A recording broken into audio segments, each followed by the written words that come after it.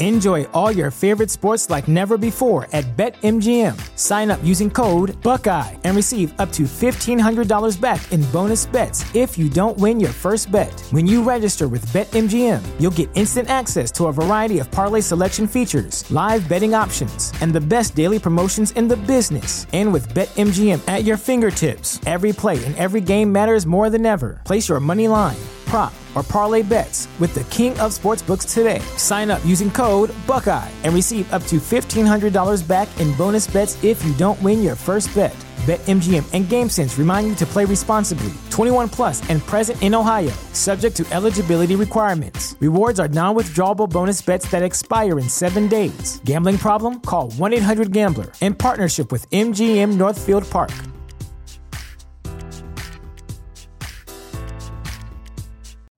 You know how to book flights and hotels. All you're missing is a tool to plan the travel experiences you'll have once you arrive. That's why you need Viator. Book guided tours, activities, excursions, and more in one place to make your trip truly unforgettable. Viator has over 300,000 travel experiences to choose from. Everything from simple tours to extreme adventures and all the niche, interesting stuff in between. So you can plan something that everyone you're traveling with will enjoy. Real traveler reviews give the inside scoop from people who've already been on the experiences you're considering. So you can plan with confidence. Free cancellation helps you plan for the unexpected. And 24/7 customer support means you can travel worry-free. Download the Viator app now and use code Viator10 for 10% off your first booking in the app. Find travel experiences for you. Do more with Viator. And then it was eerily quiet. And then my mind was kind of like, the head in the fishbowl. Then it takes me into the bathroom and says, this is how you brush your teeth. Brush, rinse, repeat. Brush, rinse, repeat. Brush, rinse, repeat. There were two girls, and it was like, you don't have to give us a ride. You can't fill us, no.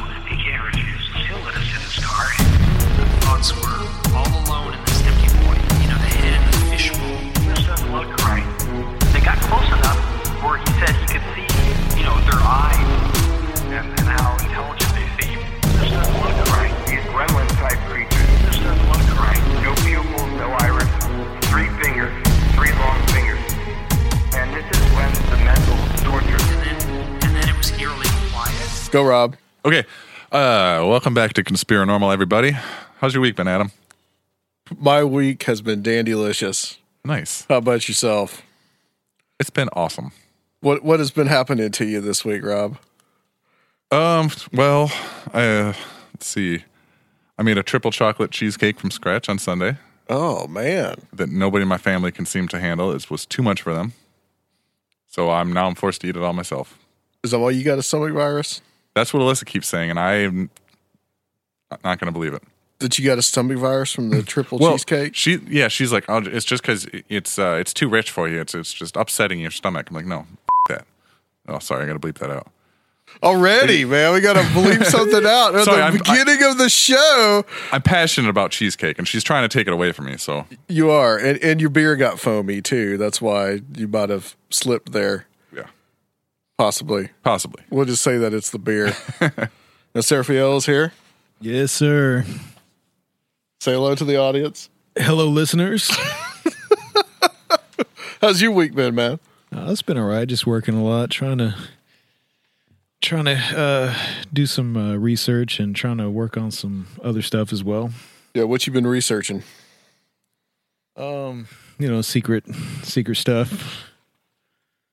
Secret stuff you can't tell us. Cryptoschatology. Are we bound to? Are you bound by oath? UFO stuff. I've been catching up on the our guest podcast. Oh, okay. Yeah, that's right. Yeah, we got Aaron Gullius coming on tonight. He's the host of the Saucer Live podcast, and also has written several books. So I'm really looking forward to speaking to him. He's been somebody I wanted to get on for a long, long time. If you guys didn't know, this last weekend was an interesting time because we had all these marches across the country. Yeah, again, I know nothing about this. Yeah. So maybe Seraphiel can fill us in a little bit about what was going on. Well, they were doing the March for Our Lives gun control stuff all over the country, led by two of the survivors of the Florida mass school shooting. Yeah, Parkland. So big demonstrations all around the country. Yeah. What do you think about it? What's your thoughts? I think a lot of the I'm big on the Second Amendment, and but I think there's a lot of radicalism in the marches. I think there's a lot of people who don't just want a lot of common sense kind of gun control stuff, and there's a lot of people who are admittedly wanting to use different measures incrementally, and a lot of people who have an ideal of an unarmed U.S. society, which I don't really agree with. But, they have their rights to demonstrate. I just do feel like a lot of people are being manipulated, but that's politics. Yeah, I feel much the same way. I mean, I'm conflicted in some ways in the fact that, I don't know if people. I mean, these shootings have got to stop, whatever that, however that is going to happen. It's got to stop somehow. But I feel like there is kind of like this idealism that these kids have that where they will say something like, well, why do you want to get rid of, what do you want to do? Well, you just want to get rid of guns. And I don't know if it's quite that easy just to get rid of guns. Right. I mean, I don't think that it's something that is going to happen. It's not feasibly realistic to get everybody on board for that, despite how many people marched against it. And it's really showing just how, like with almost every other issue, how completely divided our country is. Mm-hmm. To me, it really shows a disconnect between the people involved with gun culture and the people who are anti-gun. It's hard to find. I've come across a few people who just are kind of have common sense things and lean either side and kind of agree on the same stuff, but I think it just really shows a disconnect between these two parts of our society, and it's a largely, I think, rural versus urban, right? And that cuts through a lot of other issues as well, of course. But this thing is, really, really hot topic. Well, people have talked a lot about these kids being used for some kind of political gain or political advantage. Well, they're primed for it right now. We've got a president that's Republican, pretty well grounded in the right wing, and there's a big chunk of the population that's already perturbed because of that. So anything that appeals to the other half of the population is going to have this immediate solidarity, rally behind them, right? Kind of an attitude. Right. So I think there's more than just guns that's going on here. I think it's more than just that.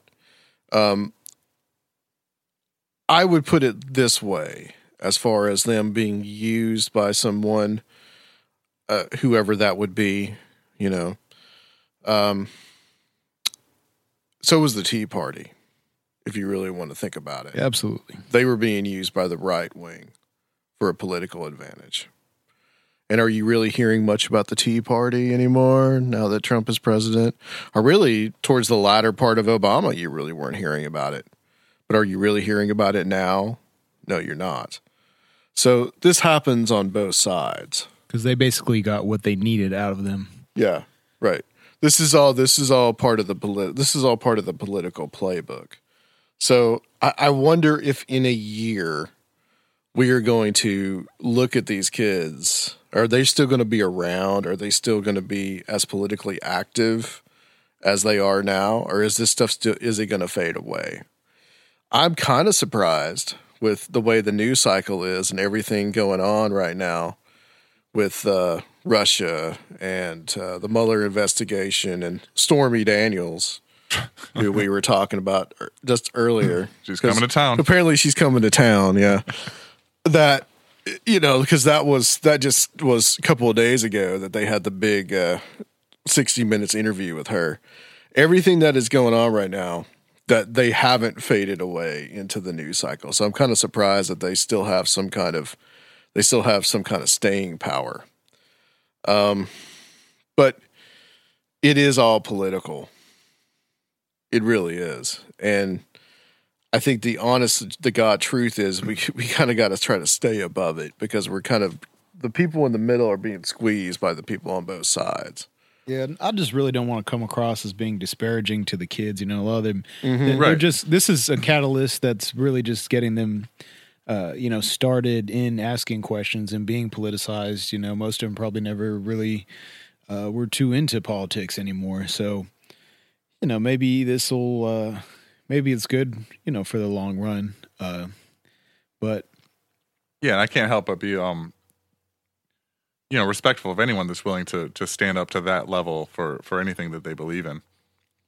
I think if they were trying to back a slightly more realistic goal than just the outright ban of firearms, if that's, I've looked into it. I don't know if that's all there is to it, but the goals are a lot more,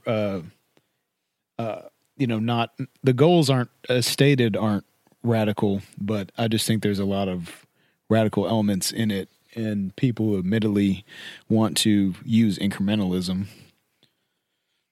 There's definitely some talk about, banning guns outright. You can see that all over the place. right. Yeah, in just the signs and stuff yeah. people have. Right.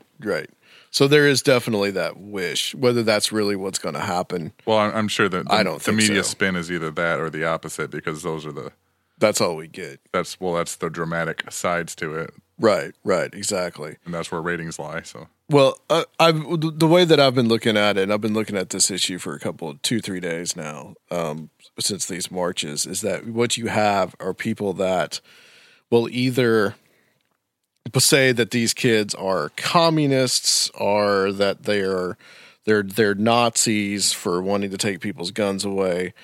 And then you have the other side where it is beyond reproach to even criticize these kids. Like if you say anything remotely, critical of them in any way, it's almost like you're pulling down a god for these people. So, we're caught between just two opposite extremes here. they're all wrong. I've gotten into some well-intentioned arguments lately about it, and it reminds me of like the atmosphere after 9/11, and with criticizing any kind of military actions after 9/11. It's like this atmosphere was created with this sanctity around whatever the administration wanted to do.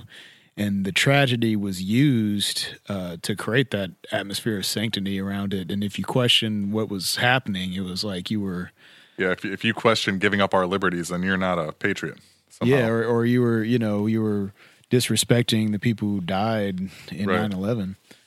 Yeah, you're in this case, if you don't support these kids, you're disrespecting the kids that died in the Parkland school shooting, or the kids that died in all the other school shootings, which is admittedly a real problem. Right, absolutely. And it's something I wish we could focus on finding the root cause of, because I'm not a huge fan of like military grade weapons. I don't think that people should not be able to own them. I don't think that's the problem. I wish we could figure out why this kind of stuff happens more in our culture than other cultures, and maybe focus on that.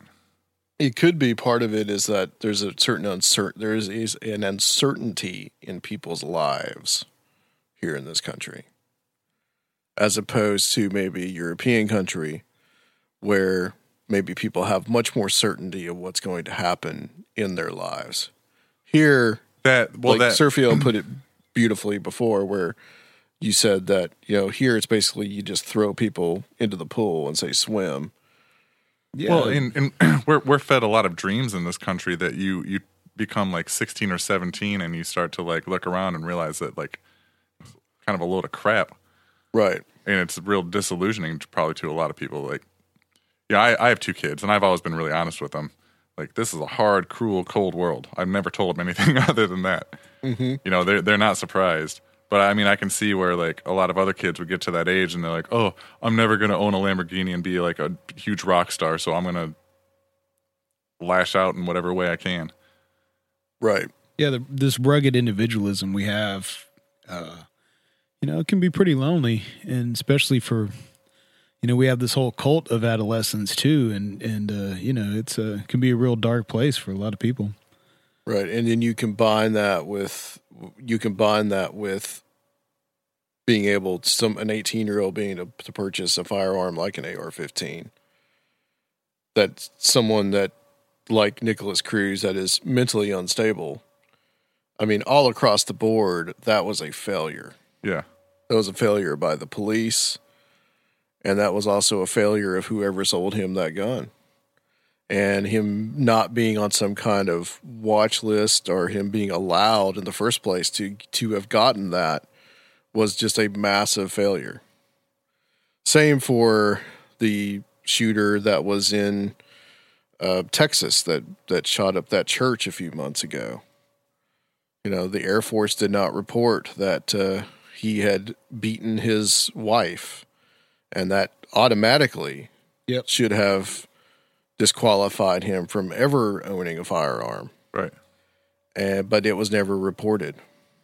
And so that was there's people that are just, they're just falling through people's fingers, the system's fingers, and they're not able, so they get a weapon, they're mentally unstable, and they do what they do.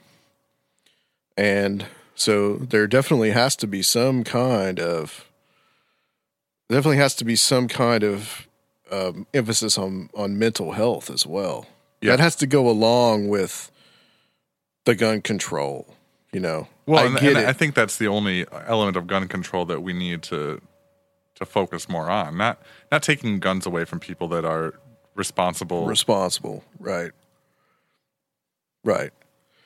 But also at the same time, there is a lot of unnecessary rhetoric that is going on, and heightened hyperbole, whether it's from the media or it's also from the so-called alternative media.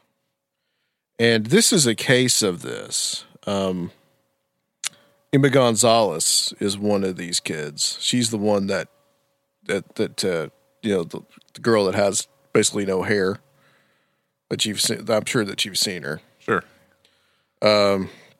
She's a Cuban immigrant. Well, no, she's not a Cuban immigrant. Her father is a Cuban immigrant. But several fake photos of her have been released online. And this has caused just a huge shitstorm the last few days. Okay? So, this is from the Washington Post. I don't know if we can trust this news source, but, they're probably controlled by the Illuminati. Fake news. Your fake news. Having teenagers act as figureheads for a movement has a certain quality that has not gone unnoticed in the wake of the March for Our Lives rally on Saturday. Judged too harshly, and you are attacking a kid who has balanced trauma with homework. Amplifying students such as Emma Gonzalez has injected optimism among liberal activists in the grinding debate about the role of guns in society. Gonzalez, 18, has been at the flashpoint of this dynamic, appearing in newspapers, on magazine covers, and in a prominent spot at the Anchor rally in Washington, where her speech, which included a prolonged silence, lasted as long as the 6 minutes it took a gunman at her high school in Parkland, Florida, to kill 17 people on Valentine's Day. Gun control advocates have held up Gonzalez as a figurehead of the movement, splashing her trademark shaved head on T-shirts and viral images. Then there is another viewpoint of her activism. A doctored animation of a Gonzalez tearing the U.S. Constitution in half circulated on social media during the rally, after it was lifted from a Teen Vogue story about teenage activists. In the real image, Gonzalez is ripping apart a gun range target. The doctored image mushrooming across social media appeared to confirm the belief among social Second Amendment absolutists that calls for stricter gun control measures are transgressive, destroying the very foundations of the United States. The animation bounced around conservative Twitter before it received a signal boost Saturday from actor Adam Baldwin.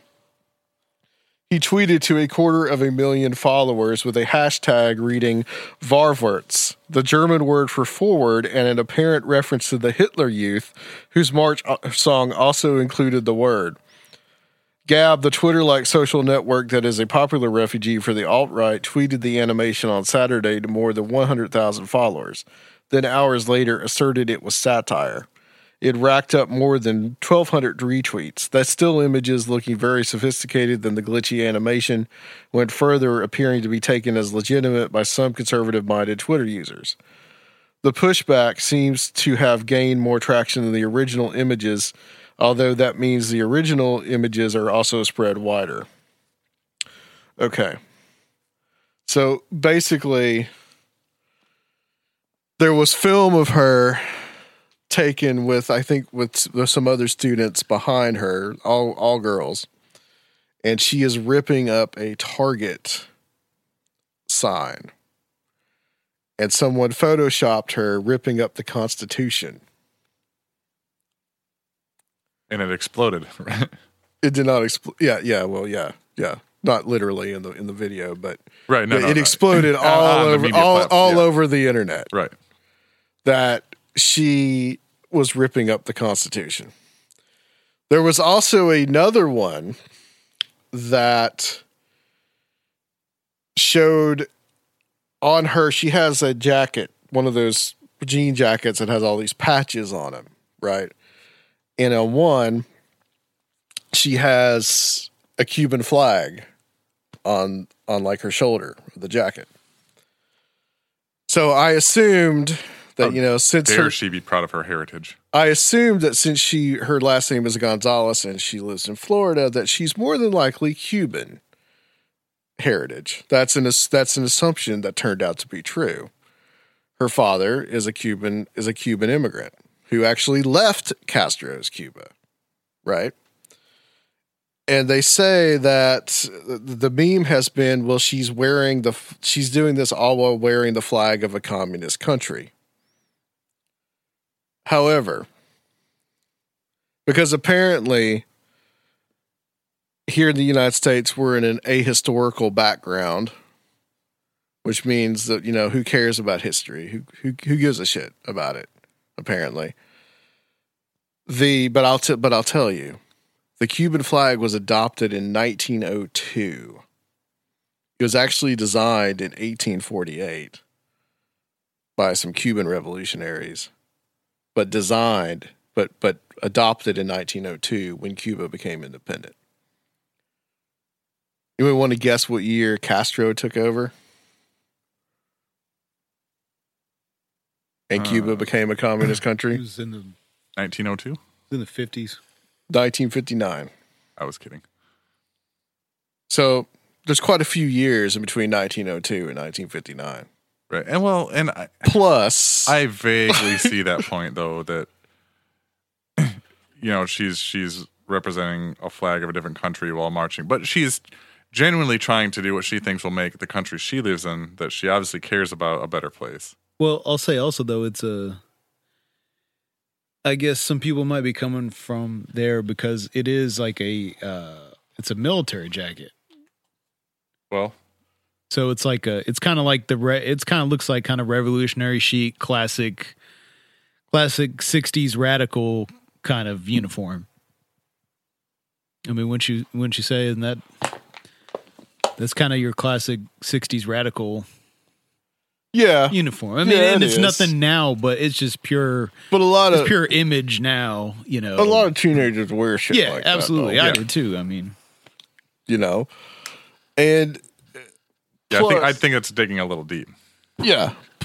Plus, plenty of anti-Castro Cubans use represent that the flag as well, because that's a symbol of their country. Mm-hmm. So it doesn't necessarily mean that because she has a Cuban flag, then therefore she's a communist. Right. It could mean that she just is proud of her heritage. But you see that a lot. People are proud of their heritage and their ancestry, where they came from. Right. I'd like to get a kilt, but Alyssa won't let me. There you go. There you go. I mean, it's just to me, it's just kind of, it doesn't hold any water. Right. Which, by the way, the other country that didn't change its flag after the communist takeover was Laos. Just a little bit of trivia there. So if you see any Laotian kids that have that flag, they're not communists. They're not necessarily communists. Okay. Just, just to fill you in on that. But I think that there's just a ton of hyperbole. And then comparing the kids to the Hitler Youth is another one that I don't really get.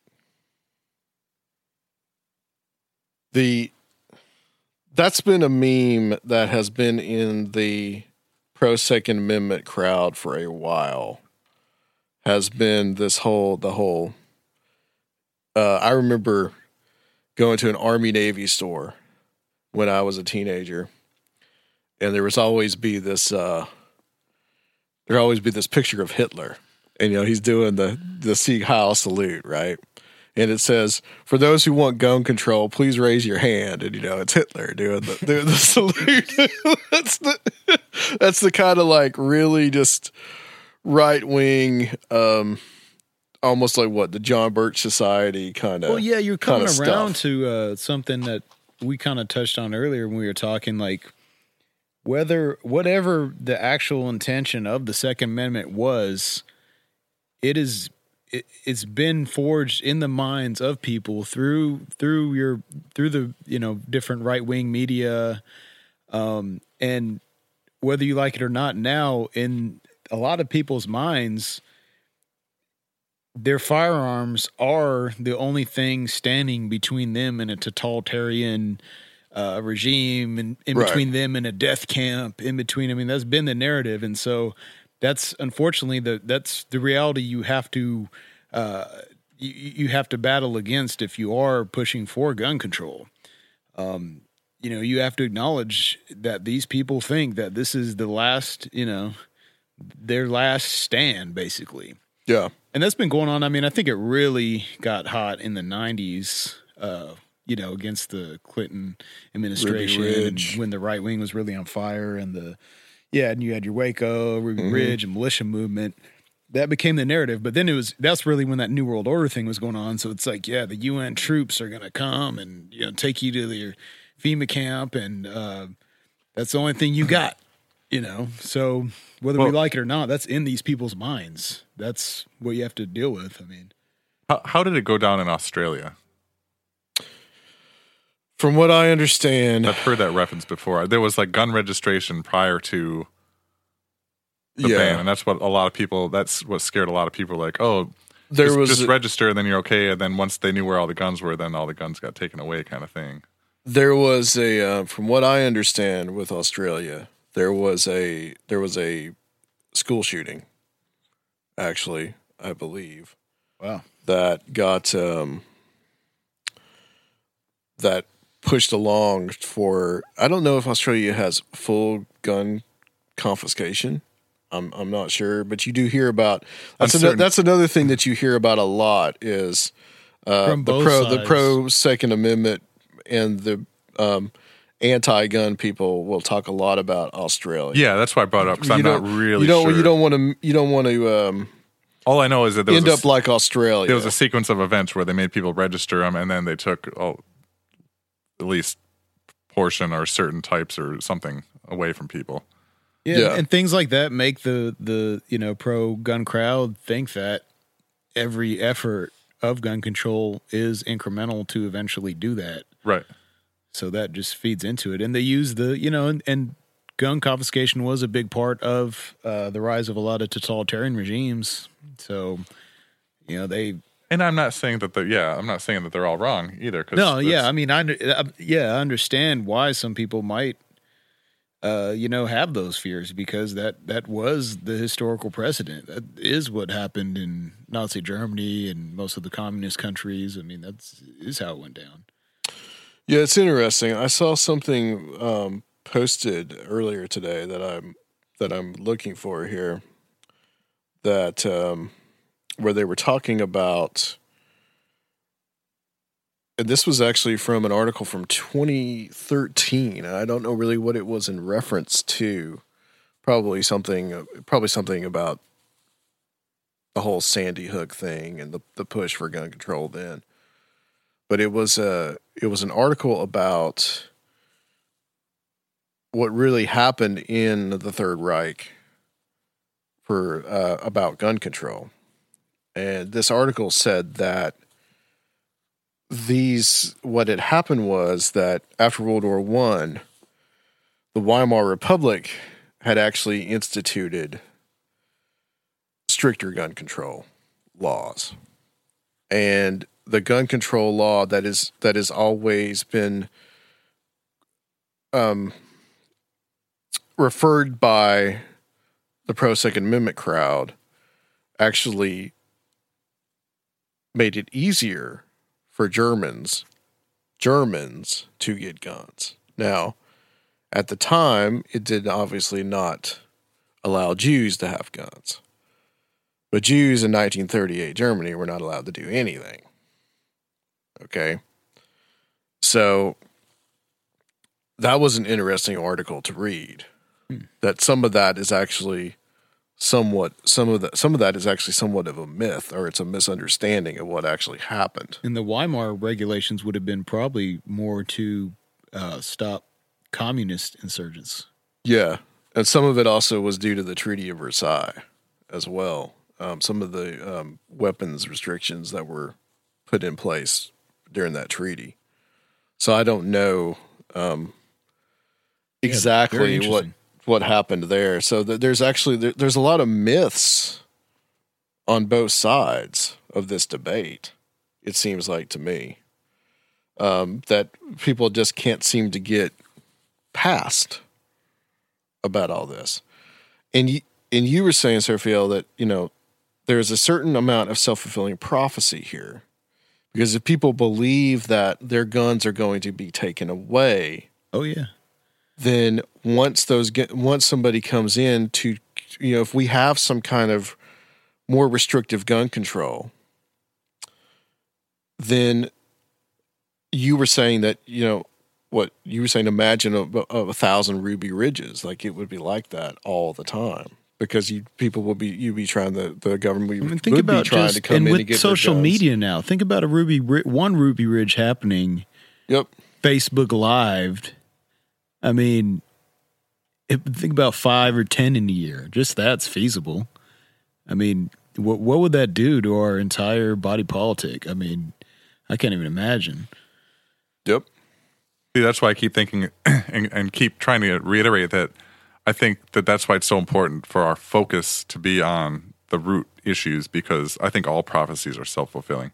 And I think if you're focusing on what could happen on either side, either things are going to get worse and there's going to be a lot more school shootings, so you're going to keep talking about that in the media and you're going to keep planting the seeds in young minds, or you think that the government's going to come and take all of your guns away, so you're going to do everything you can to fight that, and you're going to scare the crap out of a liberal government that's going to come and take all your guns away. Yeah. Or we can figure out what the real issue is and we can focus on that and put our energy towards that, because that's why prophecies are self-fulfilling, is because that's where you're pouring all of your thought and all of your energy into. Mm-hmm. And it's a really powerful thing.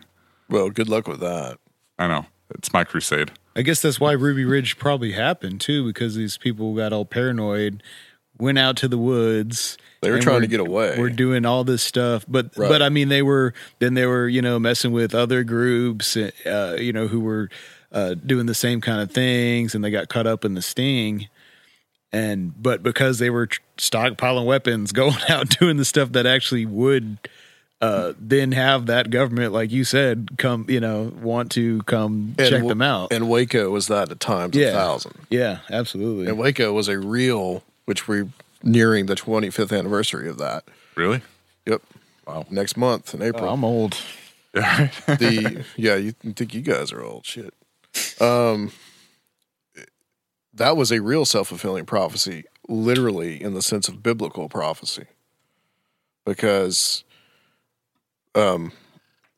Koresh believed that the forces of Babylon were going to come and try to destroy the promised the promised people, which was his people. And sure enough, in his mind, that's what happened. So when you get this mixture of fanaticism, which religious or political or both, you're going to have more stuff like that. Have you guys ever had a Waco show? We should. For the 25th anniversary? Yeah, That's a good idea. It's coming up pretty quickly. We should. Yeah. Get Jeff on. We can do it on a weekend or something. Get Jeff on to talk about Waco? Oh, yeah. I'm sure he's pretty knowledgeable when it comes to that kind of stuff. Is he? Yeah. Okay. History and... There is a guy, I think, that's making the rounds about that actually was a Waco survivor. Oh. So maybe try to... He might be busy that week. Yeah, but we could do it after. I mean, it doesn't have to be like around the same time. We could just replay David Koresh's one of his heavy metal bands. When I went to the Museum of Death in Hollywood, they had all his music. They had of course, like all Charlie Manson's records and like oh yeah, everyone who made music stuff. Cease to exist. Do they have Cease to Exist? Yeah. Oh yeah. Which the Beach Boys later recorded as Cease to Resist. Yes. All right. Well, the world gets crazier and crazier every single day, man. But hopefully Stormy Daniels, she'll save us all, right? Oh. Who knows what kind of if she and her lawyers get their way, who knows what bomb she's going to drop. Yeah, I know. Man. That's the other thing that could get fairly serious here. And the thing is, so many people are out there to say, well, just impeach Trump, impeach him. You realize how much more that's going to paralyze the country? I mean, it's not going to be pretty. You honestly think that he's going to go down without a fight? I seriously doubt it. I could see it getting real ugly. Well, yeah, it will get real ugly real quick. Yeah, it would. But maybe even socially too. Yeah. Well, look what we had, what we've had recently. I could see, think about even larger type of, Charlottesville situation, people on both sides out in the streets, Americans fighting each other, some of them armed. I mean, that's the nightmare scenario, I think. Yeah. That could kind of happen. I was worried about it happening last year, but. Yeah. I mean, through those last couple of years of Obama, I was worried about it too, because you saw a lot of that. Yeah. Especially with the Black Lives Matter, that those struggles that were going on, and cops getting shot, and it's just all the crazy shit that was going on. Baton Rouge and Dallas, and there's all these self-appointed paramilitary people just showing up at the demonstrations to keep peace, but they're just walking around with guns and. Well, did you see that could have gone south? Yeah, you saw. Did you see some of the pictures from? Yeah, from these rallies. These guys carrying these AR-15s around little kids. I mean, they're not doing anything to help themselves with that. I mean, so come on, like they look really bad doing something like that. All right, well, let's break it off here. And we'll go to the guests, and we'll come back on the other side. I'll have maybe one more story to read. So Guys, we're going to talk to Aaron Gulyas, the producer and host and creator of the podcast, The Saucer Life. And we'll be back on Conspiranormal.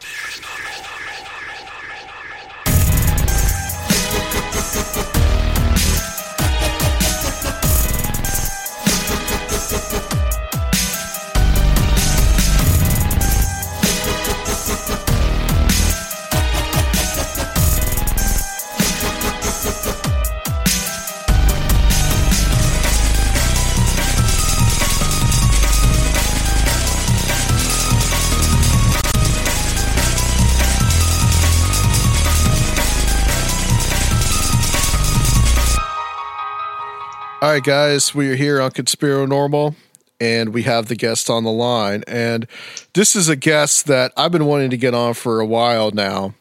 And the first time I heard Aaron Gulyas was actually the first time I heard Where Did the Road Go? And that was one of the, I think the 378th part of the UFO, the UFO history series with Mike Cleland, which we're going to have Mike on here in a couple episodes as well to talk about his new book. But Aaron has a podcast called The Saucer Life, which I highly recommend. And Aaron, welcome to Conspiranormal. It's awesome to have you.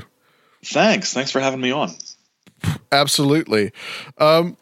I would like to know just a little bit about your background, because I think that, you know, you have two interests, well, probably more than that, but two that I know of. One is UFOs and the other is history. And I got to talk about like how you kind of combine those two. Okay. Yeah. I teach history at Mott Community College in Flint, Michigan. So that sort of history is my profession. It's actually interesting that you call it an interest, because people assume that since I teach history that I just like read a bunch of history books all the time, and I don't, because it's too much like work a lot of times. But no, I still love it, and actually what I find is that I enjoy history, but what I love doing, and sort of as far as a calling goes, it's telling stories and teaching and explaining and helping people, you know, understand how things happened. And history just happens to be the subject that I do well at that. So history teaching, and at the college about 39 other sort of pseudo semi-administrative things that are not very fun at all, and then some freelance writing and editing and things on the side. As far as my other interests, and this sort of ties in graduate school, my master's thesis was on UFO belief during the Cold War, basically from 1947 up until the Condon Report or so in 1969, 1970. So when I, you know, finally got a job teaching and you know, didn't a long time without writing anything, because suddenly I didn't have to, you know, for classes, I decided to take a chance and write a book about contactees, UFO contactees from the 50s really to the present, sort of expand my my master's thesis, and that was fun, and I enjoyed it. And then, you know, that followed that up with a book called the Paranormal and the Paranoid, which is sort of a study of paranormal and conspiracy theory based TV series from the 1990s. Sort of a media studies sort of thing, and then a book about conspiracy culture, and then and then a book of essays called The Chaos Conundrum that sort of delves into some UFO stuff and some other paranormally type things, and sort of more of a less footnote heavy way, and then a book about using public service films and newsreels in the history classroom, just because I felt like I needed to do a book that had nothing to do with anything weird, and was it was sort of a credibility thing. It's like, I really should, you know, have somebody publish a book that I write that has nothing to do with any of this, just so people at work don't think I'm too strange. But I've always been I say always been interested in this stuff. I've been interested for a very long time, since I was a kid, and got a book from you guys remember Scholastic Book Club and stuff like that? Yeah, I remember that. Order books at school. There was a book that I think my friend and I actually owned it jointly because we didn't have enough money for the $3 book. But it was, so we there's a bunch of books that we sort of shared. It was weird. He has them all now, I think. But it was called The World's Most Famous Ghosts by Daniel Cohen. Okay. Who wrote a bunch of kids' books about paranormal stuff back in the 70s. So I started reading about that. And then in high school, I was, always interested in the topic a little bit. And then the X-Files came out in 93 when I think I was a senior in high school. And next year I went off to college and had access to the internet and discovered, Usenet and all the weirdos on Usenet, Bill Cooper and John Lear and all of those guys, about 3 years after most people figured out they were making stuff up. So do you have a copy of Behold a Pale Horse? Because I do. Yeah, there you go. Yeah, there was one point, and that at one point in graduate school when I was, dirt poor, I was the unshaven, shabbily dressed man at the blood plasma selling center reading Bill Cooper's Behold a Pale Horse. Everybody sort of I was like, it's for work, and nobody believed me. But I absolutely was that guy. Yeah, my only regret is that I bought I think I bought it used, but my used copy of Behold a Pale Horse doesn't have any previous owner's insane notes in it. That's the best thing about buying used conspiracy theory books, is just the strange, bizarre things people write in them. And my copy of Cooper doesn't have that.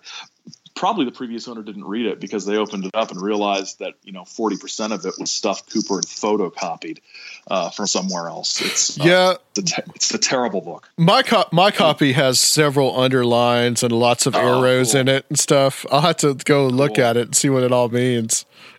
my favorite note taking was in a copy of Jim Keith's case book on Alternative 3, which is about Alternative 3. And there's it's not just like notes in the margin. There's like whole paragraphs. And I happen to have it right here. And there's a line that's underlined about the CIA funding black magic research in the 70s because of course they were, and of course, and below it says, this person wrote, "This is not stupidity at work in America and elsewhere. This is the apocalyptic fulfillment of biblical prophecy which precedes the end of the Earth age. These are the very real horrors of the end times." Nice, very nice. Awesome. So I couldn't agree more. I know, right?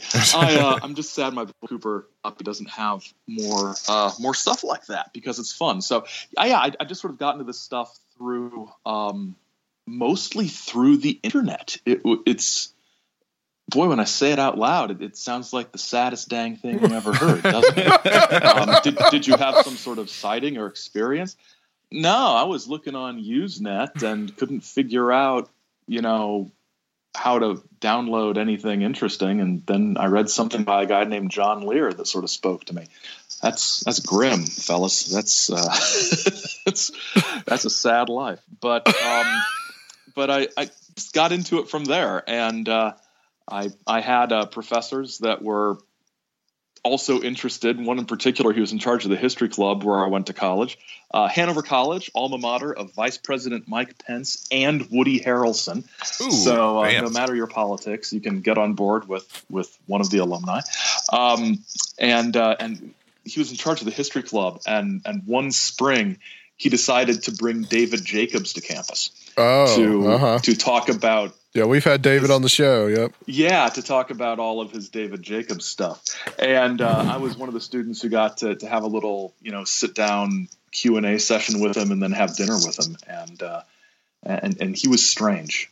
I mean, ideas aside, he was a strange person to talk to. Huh.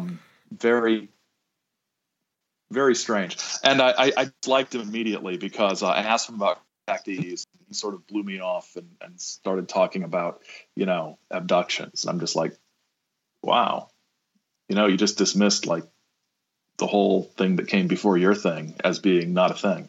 So yeah, he went on to that the second time he was on this show too. I asked him that question and he said, well, that's just a bunch of crap, but my stuff is totally, I know where I'm coming from, but yeah. Yeah, it was interesting, and the worst part is all my friends thinking I believed every word he said because I was a UFO guy. And like, no, I don't, But that's sort of my background, and mostly I've just been extremely lucky and blessed to be able to take this goofy hobby and work it into my life in a way that's been useful. History-wise, what do you teach? What's the main focus that you teach? Just out of curiosity. What do I teach? Is that what you? Yeah, it broke up there for a second. Yeah, like what's your main field, like main subject that you teach? If I had my way, I would be mostly teaching modern U.S. history and American military history with a little bit of medieval Europe thrown in. But since schedules are like they are, I usually end up teaching just about everything. But by training, I'm an inclination. I'm a modern U.S. American military history, diplomatic history kind of guy. Mostly I end up teaching world history and U.S. history surveys, which is nice because I can slip that stuff in to most topics. If you're talking about anything in the 20th century, you can slip things in. I've had my students read little bits of contactee writing, and then we talk about how it reflects the anxieties of the 1950s and things like that. So it's fun, but post-war U.S. and then medieval Europe, especially early medieval Europe, I sort of dig. Yeah. The Game of Thrones stuff. I taught my medieval Europe class, and my dean insists on calling it, oh, you mean that Game of Thrones class you teach? I'm just like, could you not call it that? You're just cheapening the whole thing. So now she does it even more just to annoy me. But yeah. So yep. And telling students no, there aren't actually dragons there. Yeah, there's no dragons or dire wolves. When are we going to talk about Westeros? You teach the War of Roses? Yes. That's the Tyrells, right? Right. Yeah. There you go. That's all really we need, isn't it? So that's the nice thing about these days is there's a lot of good history and history based and history looking ish programming on TV. Mm-hmm. And just in pop culture in general. It's my students, I think my students know more about how government works from listening to the Hamilton soundtrack than they ever learned in high school. And I don't blame them. It's more fun. Yeah, that's true. And Vikings, all the Viking shows that the actual show Vikings, and then the Last Kingdom on BBC America. There's lots of good history entertainment out there, and as long as I can keep convincing people of what's entertainment and what's not, we're in good shape. So the saucer life. Yeah. You make a distinction in the beginning of the podcast, I think it's episode 1, where you talk about kind of the distinction between the term UFO and the term flying saucer, which have come to be kind of a synonymous thing, but not quite synonymous. There is a distinction. Yeah. Let me try to remember what I actually said that distinction was. What I would say now, 6 months later, is that the distinction lies in the popular perception of what that item is. The flying saucer in sort of classic 1950s and 1960s lore is in the minds of the people who threw the word flying saucer is undoubtedly something that is a craft from outer space. that's piloted by beings. There's a mythology and a lore that's built up around the notion of the flying saucer. And from our perspective, it is retro. It is very much a 40s and 50s thing, maybe a little bit in the 60s. A UFO, on the other hand, the term UFOs, unidentified flying object, is partially an attempt, I believe, to, at least as far as perception goes, an attempt to simultaneously demystify and hypermystify the object. It's an unidentified flying object. It's a banal thing. It's in the air. We just don't know what it is. But on the other hand, you could also say it's so bizarre we can't even attribute a shape or an idea to it. It is truly unidentified, and it could be anything from a structured craft piloted by extraterrestrials to an interdimensional craft to something spiritual to anything you like. I think the term UFO opens it up more widely, at the same time confining to something that we can solve. If it's unidentified, then how do we identify it? And I miss the days when everybody just had this sort of, gut level, informed by the media and or whatever they read. Well, it must be aliens from space and they're flying saucers. UFO, then you're looking for an answer. And I'm not sure if looking for an answer is as fun as just finding more questions, which is usually what ends up happening anyway. I couldn't agree more. It's one of those subjects where I don't think the answers are out there, but I think that knowing what all the questions are is very actually important and just as fun, like what you said. Yeah, I mean, I don't want to be sort of rude to people, but I've actually said to people, I can't remember who it was, so I can't say who it was, but I've said things like, I don't know what the solution to the flying saucer mystery is, but I'm pretty sure that you don't have it. Huh. Not because I think you're wrong necessarily, not because I can pick holes in your argument, but because you're using words and concepts that might not apply to the concept at all. I think that it might be stranger than we could possibly give it credit for. And merely using science to explain it won't work. Merely using religion to explain it won't work. Merely using various made-up things like I've got an interdimensional theory won't work. It's none of it is just one thing. And I think each manifestation, whether it be flying saucers or ghosts or even cryptozoological things, it's a constellation of phenomenon rather than each thing being discrete sometimes. And I think flying saucer sort of puts things in this sort of almost a more ethereal mind space where we're calling it this based on what we perceive the shape to be, but we're not defining it as anything, because a flying object makes all sorts of assumptions about physicality, about materialism, about physics, as far as it being something that's flying rather than just something you perceive to be flying. So I think there's a lot to unpack between the two concepts. Yeah, I would agree. And it's flying saucer. It seems to me, especially from listening to your podcast, it seems to me like there is definitely a kind of it's set in its own kind of time period. This idea that when we hadn't gone to the moon, we hadn't really left the planet in any kind of like significant way, that this idea that there could be other species in our own solar system, and therefore these are nuts and bolts craft or visiting here.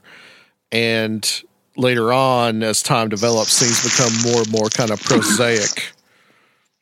Yeah, they really do. In the first few years, from the late 40s into the early 50s, is such a really neatly expansive set of views, from the purely materialistic to the just, I don't even know how to put a word to it, but using all of the sort of 19th century American spiritualism of Meade Lane and the Borderland Sciences Research Associates and those guys and fitting it into that world.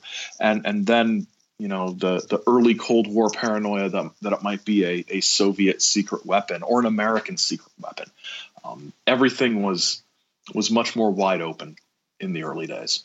Even if the I don't want to say revisionist history because I sound like a person who says revisionist history. But even the sort of accepted narrative of Kenneth Arnold saw a saucer, and then along came Donald Kehoe and NICAP to solve the mystery in the face of the government cover-up. And the government kept covering everything up. And then the Condon Commission said it was all a joke. And then MUFON comes along, and now MUFON's dumb. So there's my carefully nuanced critique of MUFON. It's dumb. So there's that sort of narrative that if you read any random book like UFOs for Beginners, it has that sort of, it's always been this way and we're still looking for the solution. Ignoring the fact that, why don't we have psychic channelers try to, get a message beamed to them from the ether craft or whatever, that gets pushed under the rug. And I'm not saying it was ever dominant, but it was there. And I think what the podcast tries to do is pick out some of those approaches that have been left behind in the bin of psychology and try to resurrect them a little bit and take well-known topics and try to find some new angle. Okay, I was just gonna say it's really cool how he used the phenomenon as like a window to explore history and what was going on in society at the time. It seems like a really good tool for that. It is. It's a lens. It's a lens just like anything else, right? We can look at history through the lens of gender, through the lens of class, through the lens of politics or war or anything. Why not in religion? And if we're looking at history through the lens of religion, then the paranormal and belief in the paranormal is right in line with that. So I'm happy that more scholars are looking at this topic. It tends to be more in the cultural studies and sociology areas, but right. But it's finally getting some time. Yeah. Cool. Yeah, indeed, it really is. So I'm going to let's talk about this, some of the contactees that you talk about in the podcast. And I'm sure that this is also in your book. George Adamski is an important one, and also Van Tassel is an important one. Yeah. So let's talk about Adamski. Where does he come in? What were his claims? How seriously was he taken? He was taken very seriously by people who thought he was telling the truth. As time went on, that number began to drop. But even today, there are Adamski devotees out there. So basically, George Adamski was a man lived in basically the first half of the 20th century, from like 1903 or something to 1965 when he died. And he was out in California, and his sort of contactee life begins in 1952 when he claims to have had a meeting with a blonde jumpsuited guy named Orthon in the desert. A flying saucer landed. Orthon gets out. They communicate through a combination of sign language and gestures and things like that. And then he flies away.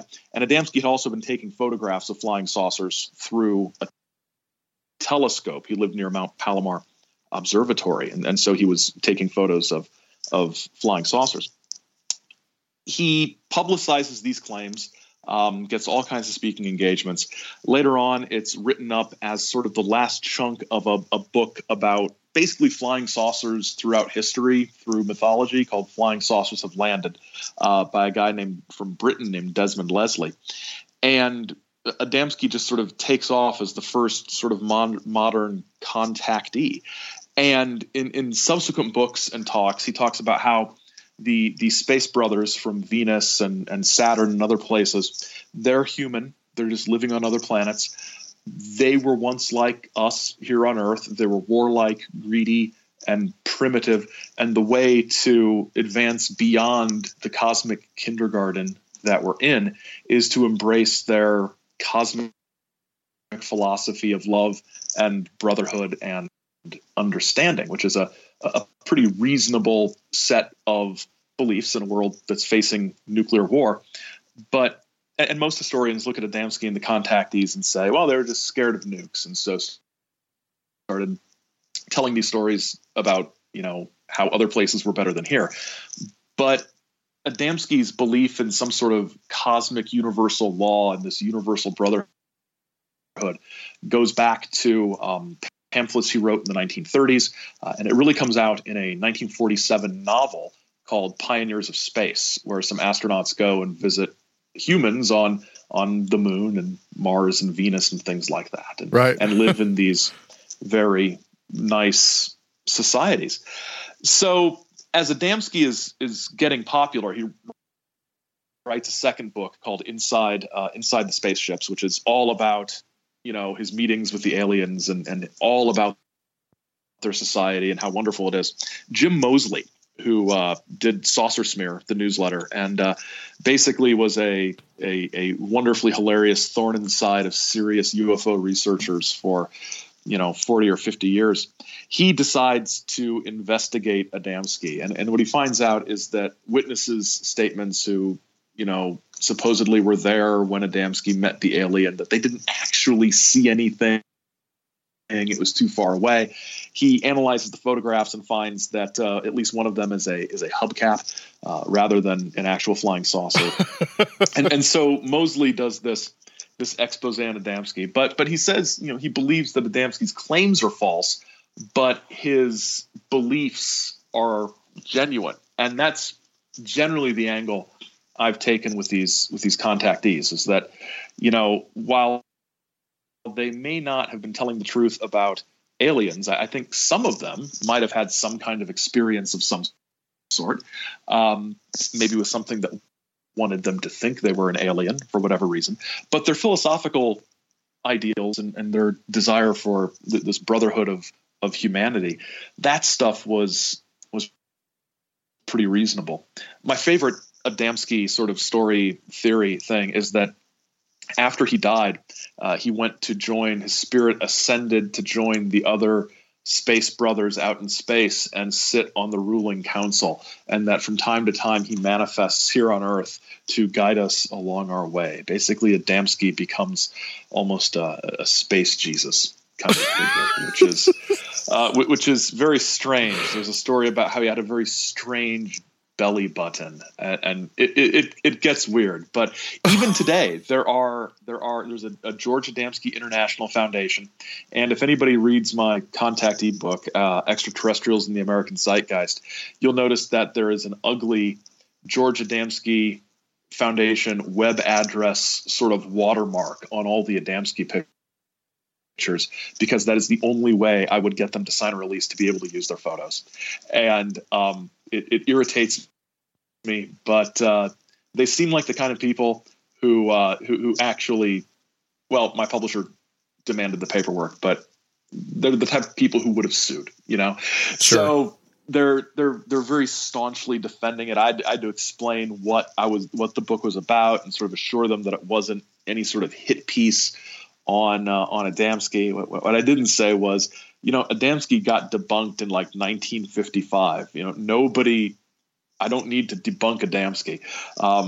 That ship sailed, but they're still staunchly defending him, especially in Europe. He's got still a big following in Europe, where the sort of contactee and channeling thing always sort of hung on a bit more tightly for whatever reason than here in the States. So Adamski, he traveled all over the country, all over the world, to Europe, to Mexico, giving speeches usually to fairly big crowds. When the crowds weren't big, when the crowds were hostile, he claimed that a group of people known as the Silence Group were trying to shut him up. Not quite the Men in Black, but sort of that idea that he was getting too close to the truth.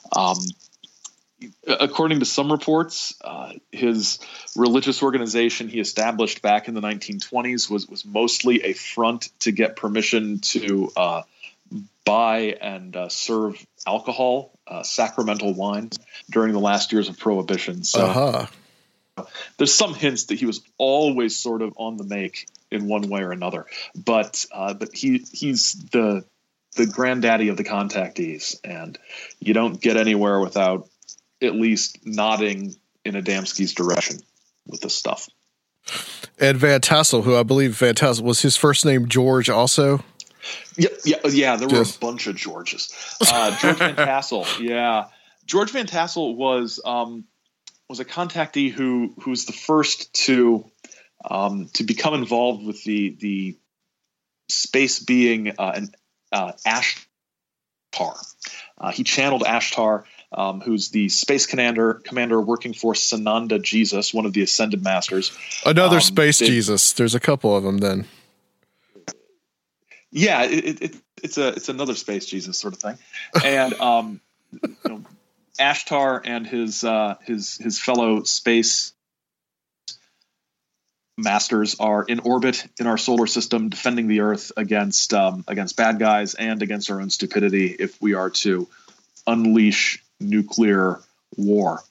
What's cool about Ashtar is after Van Tassel sort of died, because Ashtar was a channeled being, he just sort of transmitted these messages telepathically. Anybody could just say they were channeling Ashtar. And so the Ashtar myth has lived on up to if you go out on the internet, you will find people today who are still channeling Ashtar. And then you'll have three different people channeling Ashtar, and they'll all say different things. And so there's a fight over who's really channeling Ashtar. And it turns and it can turn into a whole thing. Yeah, Ashtar gets around, man. Now you have the Ashtar Command, which I guess is one of the three. Yeah, Ashtar Command was sort of an offshoot by a guy who thought that Van Tassel wasn't doing enough to make money off of Ashtar. Van Tassel's other big claim to fame was he had a house at Giant Rock out in California, and in I think Landers, California, and he started the Giant Rock Flying Saucer Convention. This became like the annual happening for the UFO crowd. Everybody who was anybody would be there giving a talk at Giant Rock. So he built a building/machine called the Integratron, so this domed building that did something with energy and revitalized you and enhanced your psychic abilities or something like that. So one of the names that wasn't just a channeler, he was active and really establishing kind of a scene among the UFO crowd, like the first big sort of UFO or flying saucer conventions as we might recognize them today.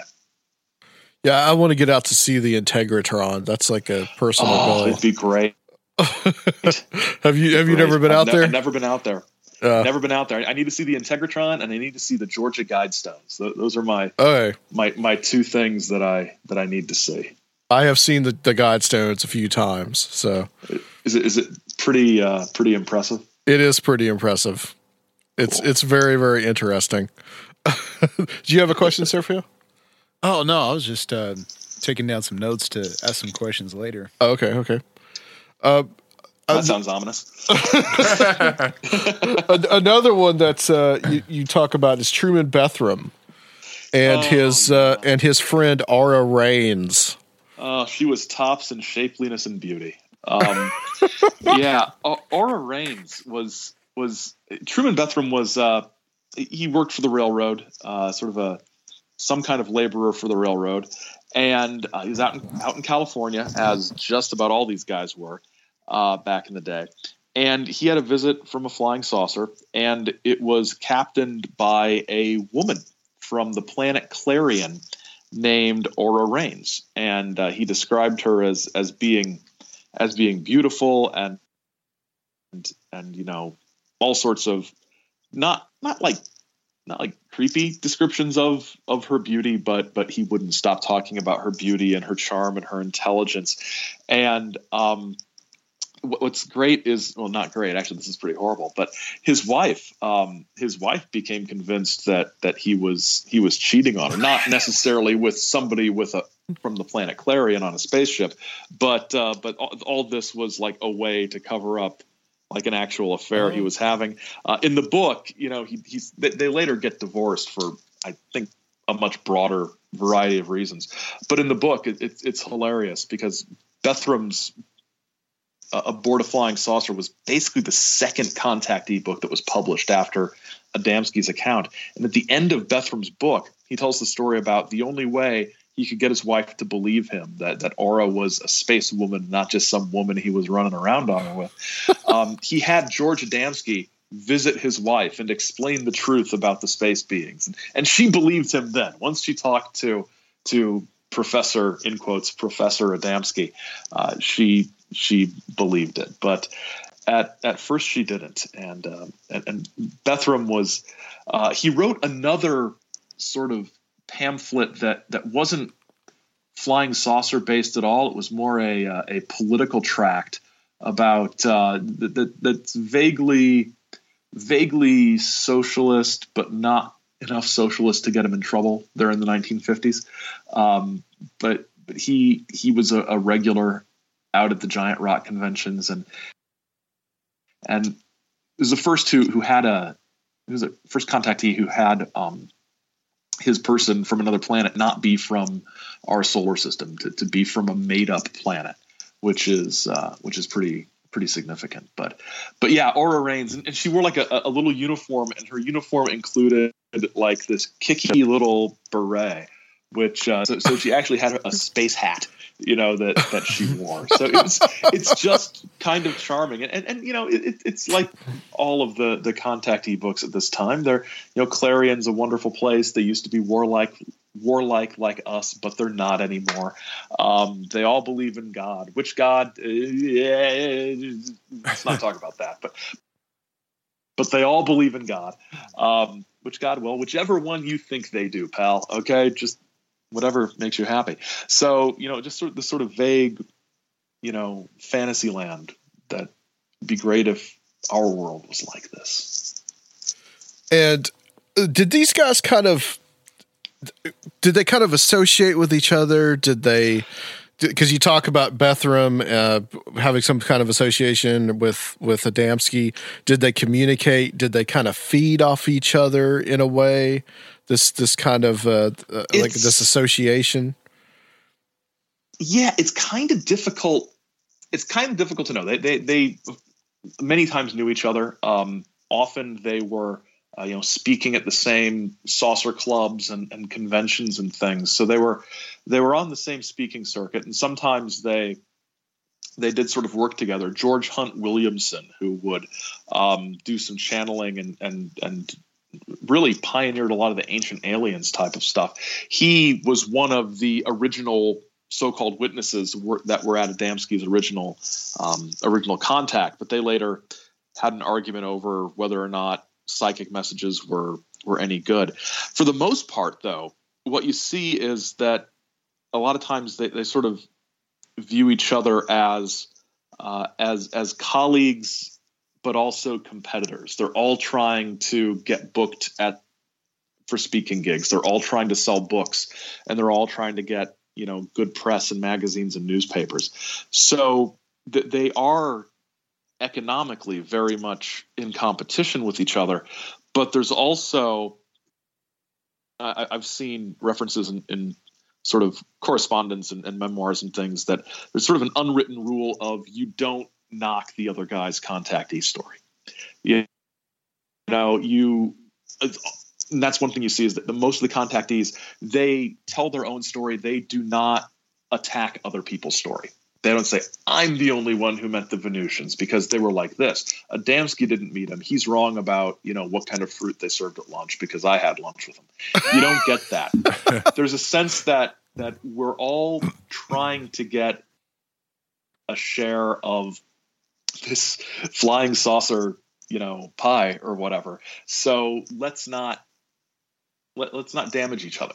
Let's all go out there and let's all make money with these stories. And if you got two contactees on the same card at an event, they will, mention the similarities between their story and another guy's story. And a lot of these stories were very similar to each other in the broad outline. So it was easy to do that. Most of all, you don't knock somebody's story or debunk them because odds are their contactee story is no more flimsy than yours is.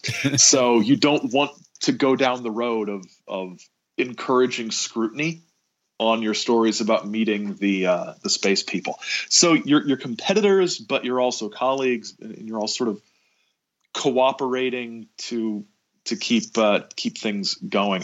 To be honest, this is a horrible analogy, but in a lot of ways, it's I was going to say it's a pro wrestling sort of thing, but it does sort of come out of this carnival tradition a little bit. Right. People might have been believers in the contactee story, but for a lot of contactees, they weren't, believers or followers. They were marks. They were marks there to pay money and buy a ticket. And you're going to sell more tickets if you have a bunch of different guys at the show. You're going to sell more books if you get more exposure, and that means not alienating people who could get you booked for a speaking gig or something like that. So I get the sense they were all sort of in it together, especially during the early years there in the 50s. Going back to something you said about them possibly having some kind of real experience, it's so much in the UFO contactee and then later in the UFO abductee experiences, mythology, whatever word you want to use. There is there's a very much similar aspect to like religious experience. Yeah. So do you think that these guys that may be what they were having, like kind of like an altered state kind of experience when they were meeting these beings? I think that's entirely possible. Yeah.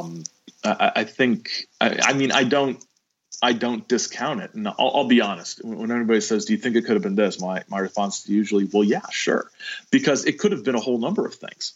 I'm not married to any particular theory. And I think there's a lot of overlap with sort of transformative religious experiences and visions and especially the idea of getting messages to spread around to people. There's, it's very much, I don't, St. Paul on the road to Damascus, having this life-changing experience and then spreading this message that he'd been convinced of. That's not too different from what the contactees were doing. Now, the question then becomes in our sort of, idea of, raising more questions than finding answers is who's doing this communicating and why.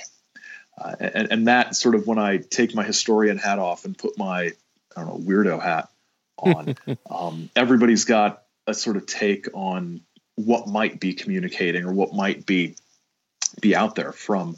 I was at a self-described UFO conference this weekend here in Michigan that was mostly just a sermon at a little sort of storefront church, and they said conference, but I looked it up and it was a church. But I went anyway, and they're very much on the angle that these experiences are demonic, that it's some sort of demonic manifestation, which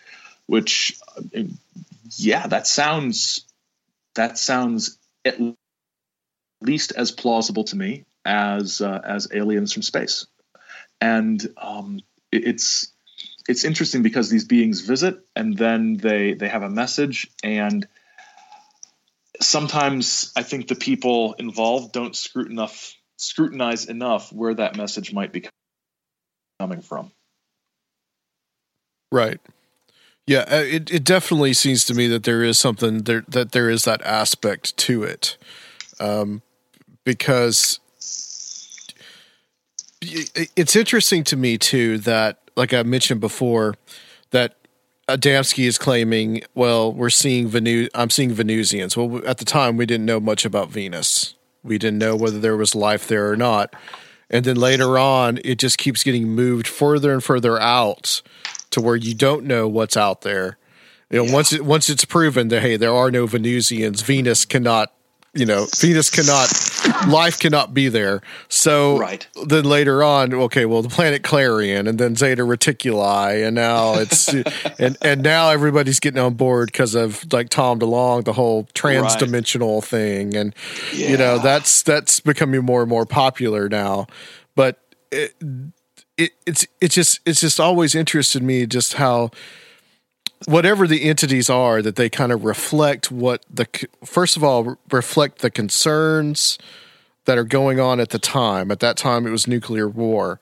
And now you might be getting more messages of, like, you know, ecological disaster.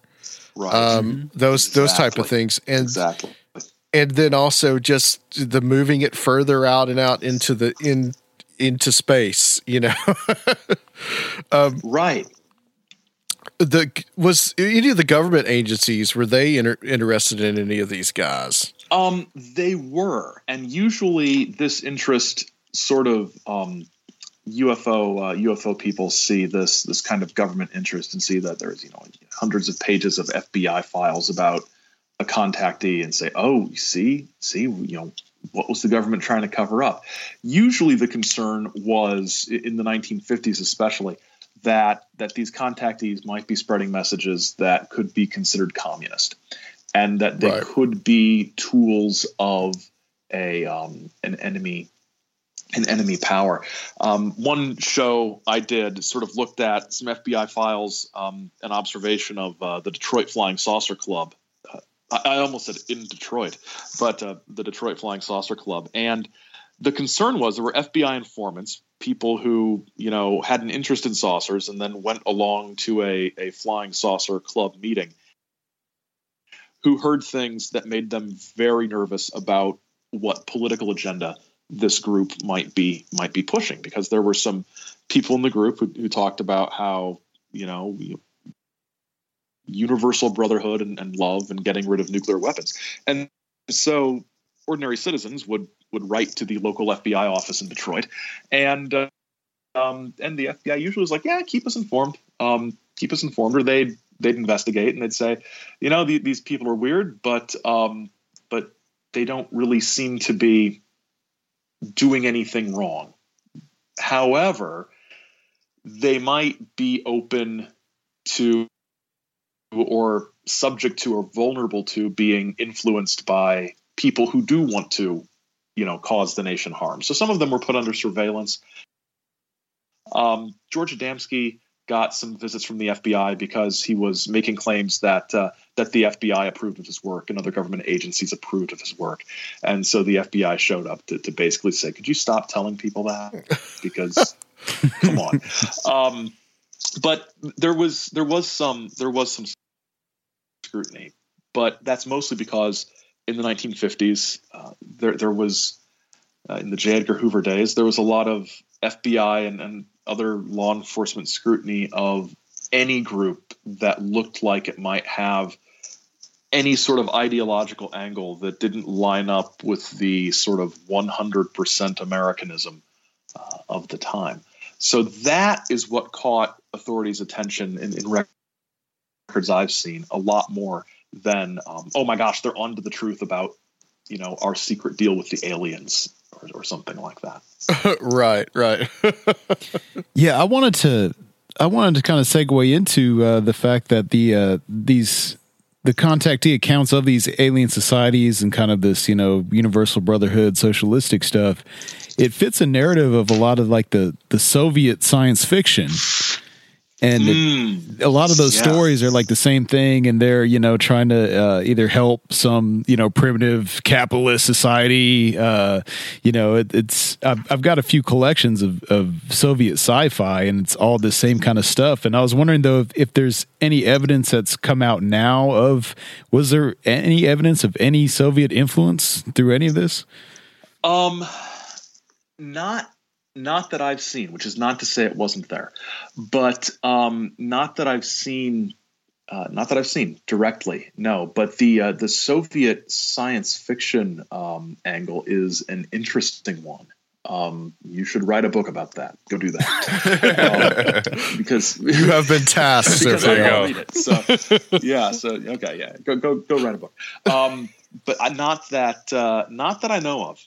Cool. Have you read any of that Soviet science fiction stuff? There's a lot of big paperback collections and stuff. They're pretty cool. You know, I haven't. I've read about it, but I haven't read any of it directly. But it's one of those things. I've seen these collections. I'm like, oh wow, Soviet science. That looks cool. I should read that. And then I never do.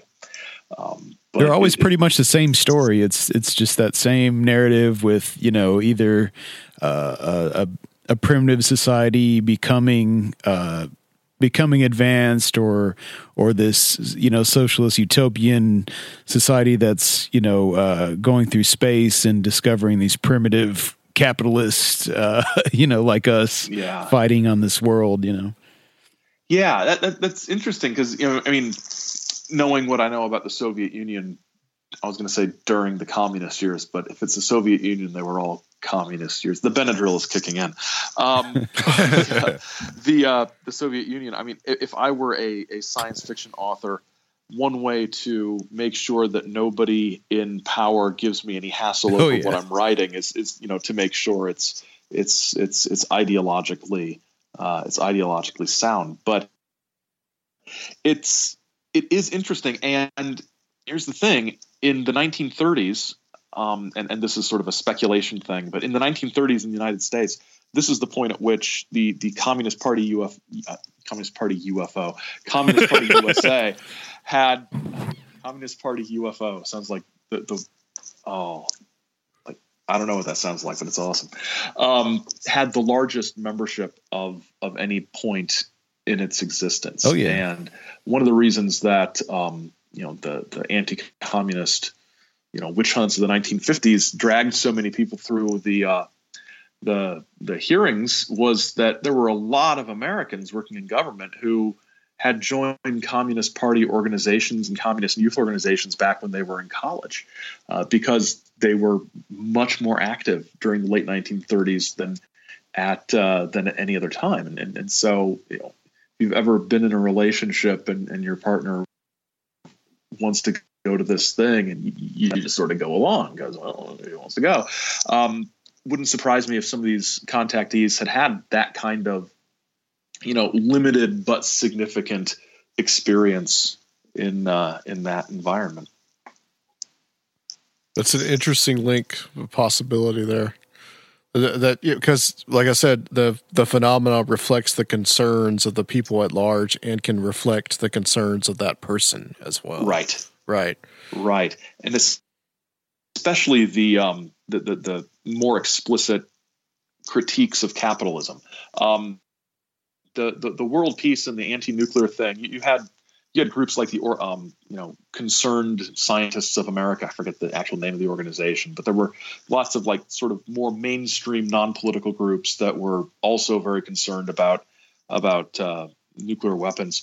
But you combine the pro-peace with the anti-capitalist or critiques of capitalism, because they were all excited about selling their books to people, so they weren't too down on capitalism. But the sort of anti-capitalist vibe, it'd be interesting to see what formal connections some of these folks might have had. Yeah. Albert Bender is another interesting one. Now, he really doesn't fit in, I think, with the contactees as much. He more kind of reflects the dark side of this material.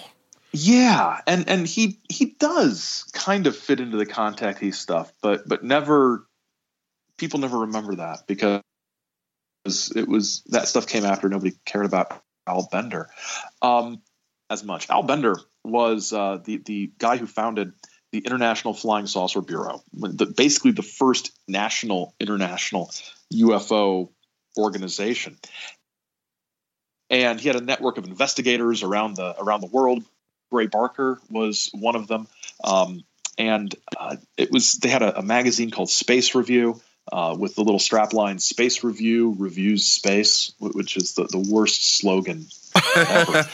But Space Review reviews space. But Bender was like he was a weird guy. He was even before UFOs. He was a weird guy. Lived with the stepfather in a giant old house, and he had the whole attic to himself. He had it decorated up like a carnival haunted house with sound effects and everything, and would bring people through it and scare them and get a real kick out of scaring people. Very into horror stuff, very into sort of dark, gruesome things, and kind of a quiet, unassuming guy. And as he's running this flying saucer organization, longish story shortish, he claims that out of the blue that he's shutting down the organization.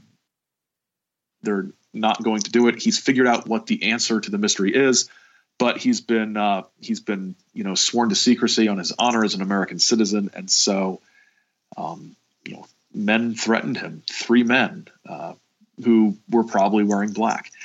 And Gray Barker picks up on the story and writes a book called "They Knew Too Much About Flying Saucers." That sort of introduces this idea of the men in black, these sinister enforcers who threaten people into silence about the UFO subject. And pretty soon, other people start telling stories of similar encounters, even ones that predated Bender. The Maury Island case, where a UFO or saucer of some kind ejected material, crashed into Puget Sound in Washington State. Men in black show up there.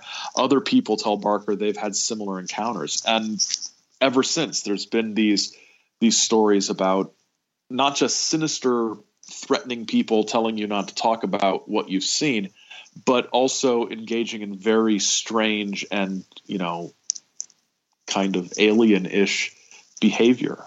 John Keel's Mothman Prophecies book is full of men in black encounters from West Virginia around that time.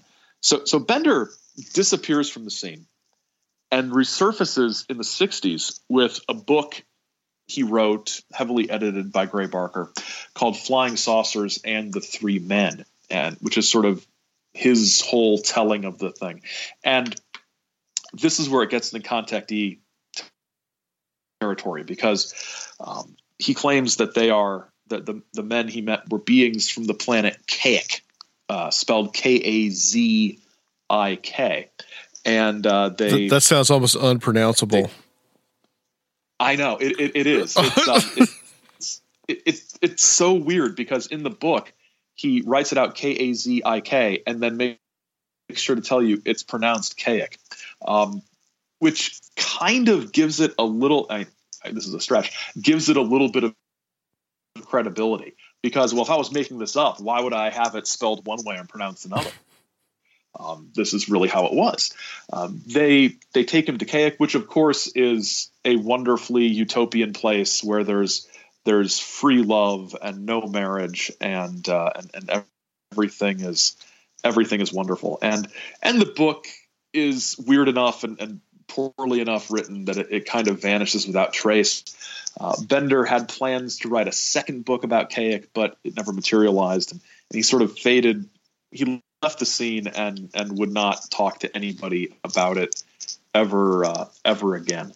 And he died just a couple years ago well into his 90s, without really ever talking to anybody about it. He was the mid 60s.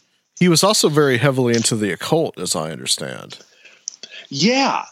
His House of Horrors there up in the attic really did have a lot of sort of esoteric, and people have people have interpreted it as having a lot of esoteric and magical elements.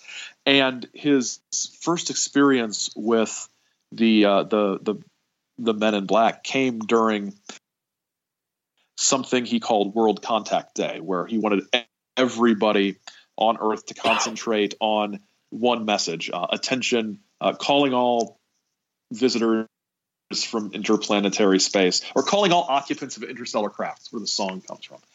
Okay. Yeah, so it's World Contact Day, and then he gets this horrible sort of migraine-like headache, and there's weird odors and scents. So paging Joshua Cutchin for weird brimstone odors. Our buddy Josh, and he's great.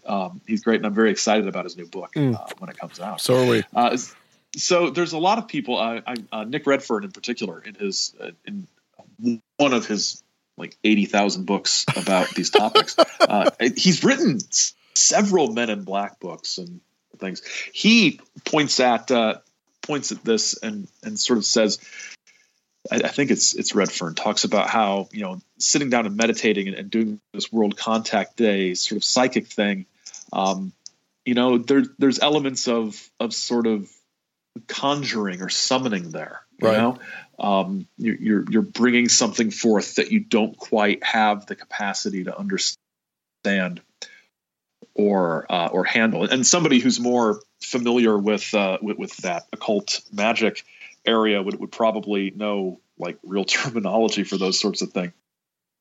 But that's one of the theories out there is that whatever it was that Bender summoned that came to Bender, Bender might have summoned it himself through some kind of ritual, and then it's sort of stuck with him and he couldn't get rid of it, and he sort of created this UFO secrecy narrative as a coping mechanism, kind of.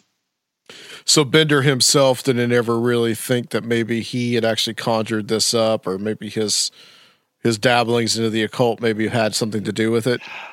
Not that I recall. If I recall correctly, it's been a while since I read the book. He does the usual contactee thing of claiming that he was chosen by the aliens. It's always very much a they came to him, they observed him, and they knew he was a big shot in the saucer community. And so they knew of him before the contact day. So the summoning or the contact day is when it happened, but he gives the interpretation that they had been watching him for a very long time, rather than him bringing them forth. Was there any other figures that you may have written about in your book but you haven't talked about on the podcast yet that maybe interest you? Yeah, there's Howard Menger. I think it's Menger or Menger. I've heard both pronunciations, and I'm going to need to figure that out.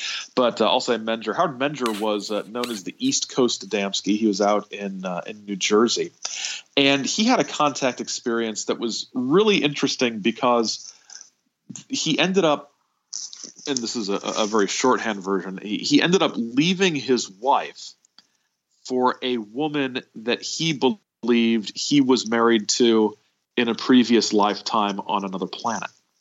So he leaves his wife and hooks up with this woman who also believed that she was his wife reincarnated from their past life on another planet. So you're getting into sort of past life regression stuff with this, and the whole, any one of us could be one of the space brothers, if you might find that out. And he also recorded some music, sort of outer space music that I think he claimed was the type of music they played on the planet where he lived in another life. So Menger is an interesting guy. There's sort of connected with Menger, but also connected to some other writers is a figure named Valiant Thor. Oh yeah, who supposedly was an actual Venusian who hung out at the Pentagon and advised the government for a while. He was written about in a book by Frank Stranges called Stranger in the Pentagon. And there's actually some photos of a guy that from the time that Val Thor fans claim is Val Thor. and he just looks like a guy. And there's other people sitting around him. It's at a UFO event that I think Menger was running. And they have names for 2 or 3 of the other people. There's, here's the first officer, here's the communications officer, here's this other woman. They're all from Venus. They're just like random 50s people sitting in a crowd. And it's hilarious. I think, actually, thinking back on it, Stranger at the Pentagon was probably the first contactee book I ever read. I think I read it back in junior high or high school. But what I discovered recently, and this is not any sort of breaking news, but it's insane, is that there are people out there. Well, there's one guy. There's one guy mostly that believes that Val Thor was a real thing. That the Val Thor story was real. That Adamski was real. That we have been lied to about the atmospheric pressure and surface temperature on Venus. Okay. That we could actually live there. That all of the stuff that we've been told is a cover up, and his evidence is mostly that the Soviets sent a whole lot of probes to Venus. Why would they have sent so many probes if it wasn't capable of supporting life? Well, I don't know. Soviets send probes to places, and he argues that we always hear way more about Jupiter and Mars in the media than we do about Venus, because they're trying to keep people's attention away from Venus. Because Elon Musk is a part of that. He's part of that conspiracy. Yeah, Elon Musk. It's all a massive. If Elon Musk says we can live on Venus, I believe we can live on Venus. If we could just figure out a way to get off this flat Earth to get to Venus, then. Oh man, the flat Earth. I really hope never to live long enough that would become a thing again. But, we need to sort of figure out how to do that, because we can finally get on something round. That's right. I mean, we're the only flat planet. Yeah, absolutely. So yeah, there's still people out there who believe these things. Other contactees that may appear. There's 2 women, Helen Mitchell and Betty Mitchell. They're 2 sisters who had a contact experience, among other places, at a coffee shop in St. Louis back in the late 1950s. And they mostly just spoke at conventions, but wrote a little pamphlet that was published and is out there on the internet. So you have like one sister tells her story and the other sister tells her story. Orfeo Angelucci was another contactee again. He did, I think, some more stuff with strange alien writing than some of the others did. Ashtar continues. There might be a Where Are They Now segment on Ashtar in the last 5 years. What people on the internet are saying about Ashtar. There's one guy, and I don't remember the actual channeler's name, but Hatan was one of Ashtar's subordinates, and Hatan channeled through these people back in the 90s and early to late 90s. There was a sort of newsletter called the Phoenix newsletter, and it all claimed to be channeled from Hatan, and it was basically nothing but the sort of right-wing conspiracy paranoia from the 90s that actually some of it would make Bill Cooper say, "Whoa, guys, really? I think you're going a little bit far," because most of it was deeply anti-Semitic. Lots and lots of really virulent anti-Jewish sentiment, racist in about three other different aspects to it, and it was just these insane ramblings, and it was the subject of some lawsuits when there was dispute over who controlled it, which sort of crazy 90s whack job controlled Hatan, but it was all taking this figure who'd been known for the sort of Ashtar, love and light type stuff, and just completely twisting it. And I think at one point Hatton even calls everybody sheeple, which is I think he actually he's in full on wake up sheeple mode in this newsletter, and like a proto Alex Jones. It is. It's like if Alex Jones was channeling an otherworldly being, which he might be. Maybe he might be. Yeah, that's actually not the most impossible thing I've heard. I still really enjoy the conspiracy theory that Alex Jones is Bill Hicks. Yes, that's my favorite. That is. I love that. That Bill Hicks faked his death and became Alex Jones, and he's going to wait another decade and be like, "Gotcha." Yeah. I mean, that's fun stuff. And well, my personal go ahead. My favorite Alex Jones thing was recently in the custody battle with his wife, where his lawyers went into court and said, this is all an act. This is for entertainment purposes, and a lot of Alex Jones fans are like, see how cool and clever Alex Jones is to sort of make everybody believe it's an act when we know it's not an act. Wow, 12-dimensional chess. It's like, no, you guys keep buying your, I don't know, testosterone powders or whatever he sells on his. I've never even actually seen one of his ads. He seems like the type of guy who would be pushing some sort of health supplement. It's called Super Male Vitality. Is it seriously? Yeah. Is that? We might have to edit that out. I'm sorry. We don't want to give a plug. Yeah. We don't want to give a plug, but the sort of thing that in 10 years it turns out, well, this makes your heart explode,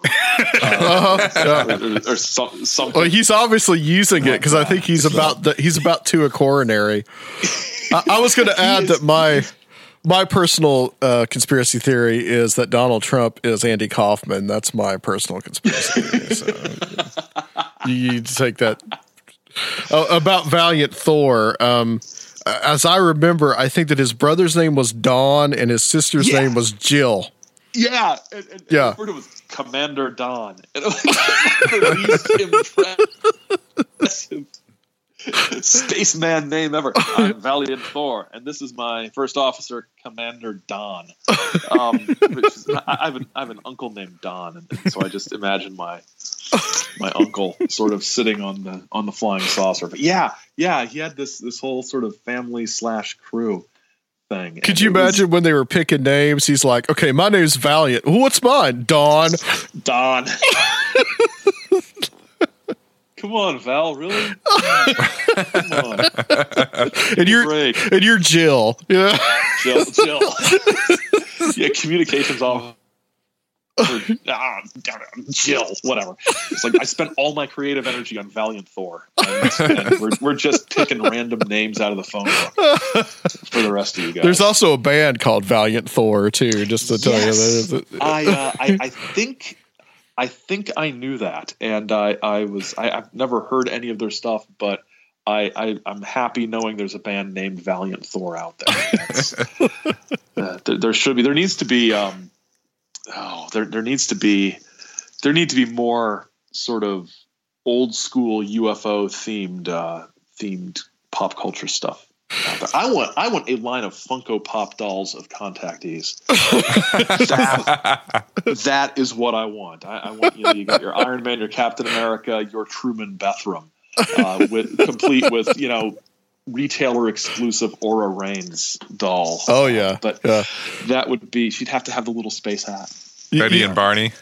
You could base her off Stormy Daniels. Yeah. Betty and Barney Hill. That'd be awesome. That would be great. Yeah, it's a subject that is so ripe for fun. Even the more modern, serious stuff. There's just so much fun to be had with it. But there's so much seriousness, and that just makes it more fun to goof on some of it sometimes, because if you don't, you go insane. And the contactee thing keeps going. I think in a lot of ways, the way the exopolitics movement framed itself at the turn of the century and for about 10 years after, before it, went full on, disclosure-y stuff. But if you look at Stephen Greer's writings back in the 90s when he was starting up CSETI and those groups, one of the crucial components was, because the government's had access to alien technology, we have the means to alleviate, every social and economic problem we have. We just need, the cabal of bad guys that's in charge of our government to, release the technology that will give us free energy and clean up the atmosphere and eliminate greenhouse gases and do all these sorts of things. So the idea of using stories about extraterrestrial presence on Earth as a means of promoting agendas of social change, right? That's the contactee playbook, and but Greer was all scientific about things, of course, with his flashlights out in the field. And Greer waving them in. Talks about basically what he's doing is having people conjure UFOs. I mean, that's another aspect of where he's similar as well. Yeah, the whole if you call for them, they will come. Well, if you call for something might come, but what it is might not be what you're expecting. But you will get lost in your own ideas about what you want to see and what you expect to see. And then, if anybody out there hasn't read George Hansen's The Trickster and the Paranormal, you really need to, because it talks about how the phenomenon itself, in all of its different forms, from ghosts to UFOs, it isn't just it does these things and then we notice it and then we study it like a scientific thing. The phenomenon itself actively messes with you. And yes. there's speaker. I think Jeff Ritzman's done some really interesting interviews I've heard where he talks about the ways that once you get into these things deeply enough, it affects many different aspects of your life, and not in a good way a lot of times.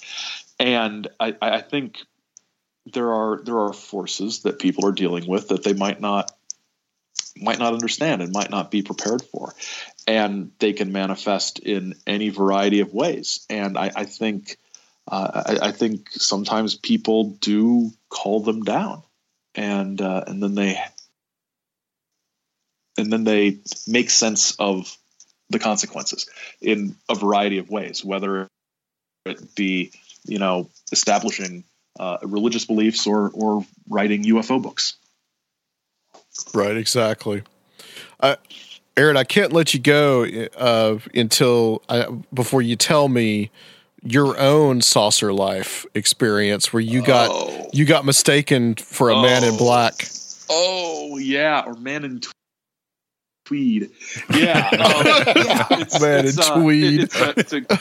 I was wearing a tweed, heavy tweed sport coat in July in Indiana because I was stupid. So basically, back in this is a fun story. Back in college, it was summer break, but back in college, I had would have been in '96. I had joined an organization called the UFO Investigation Agency, or UFOIA, and I learned about it through a post on Usenet because that's all I had. And the guy running it was a guy named Randolph B. Warneke, who I found out recently was convicted of possessing child pornography. So I guess that's sort of a thing in ufology. He's not the first, probably won't be the last freak and or pervert to hang around. But he would send out these, he'd assign you cases to investigate. And I was designated as the leader of Strategic Investigation Team 1310. I was the only member.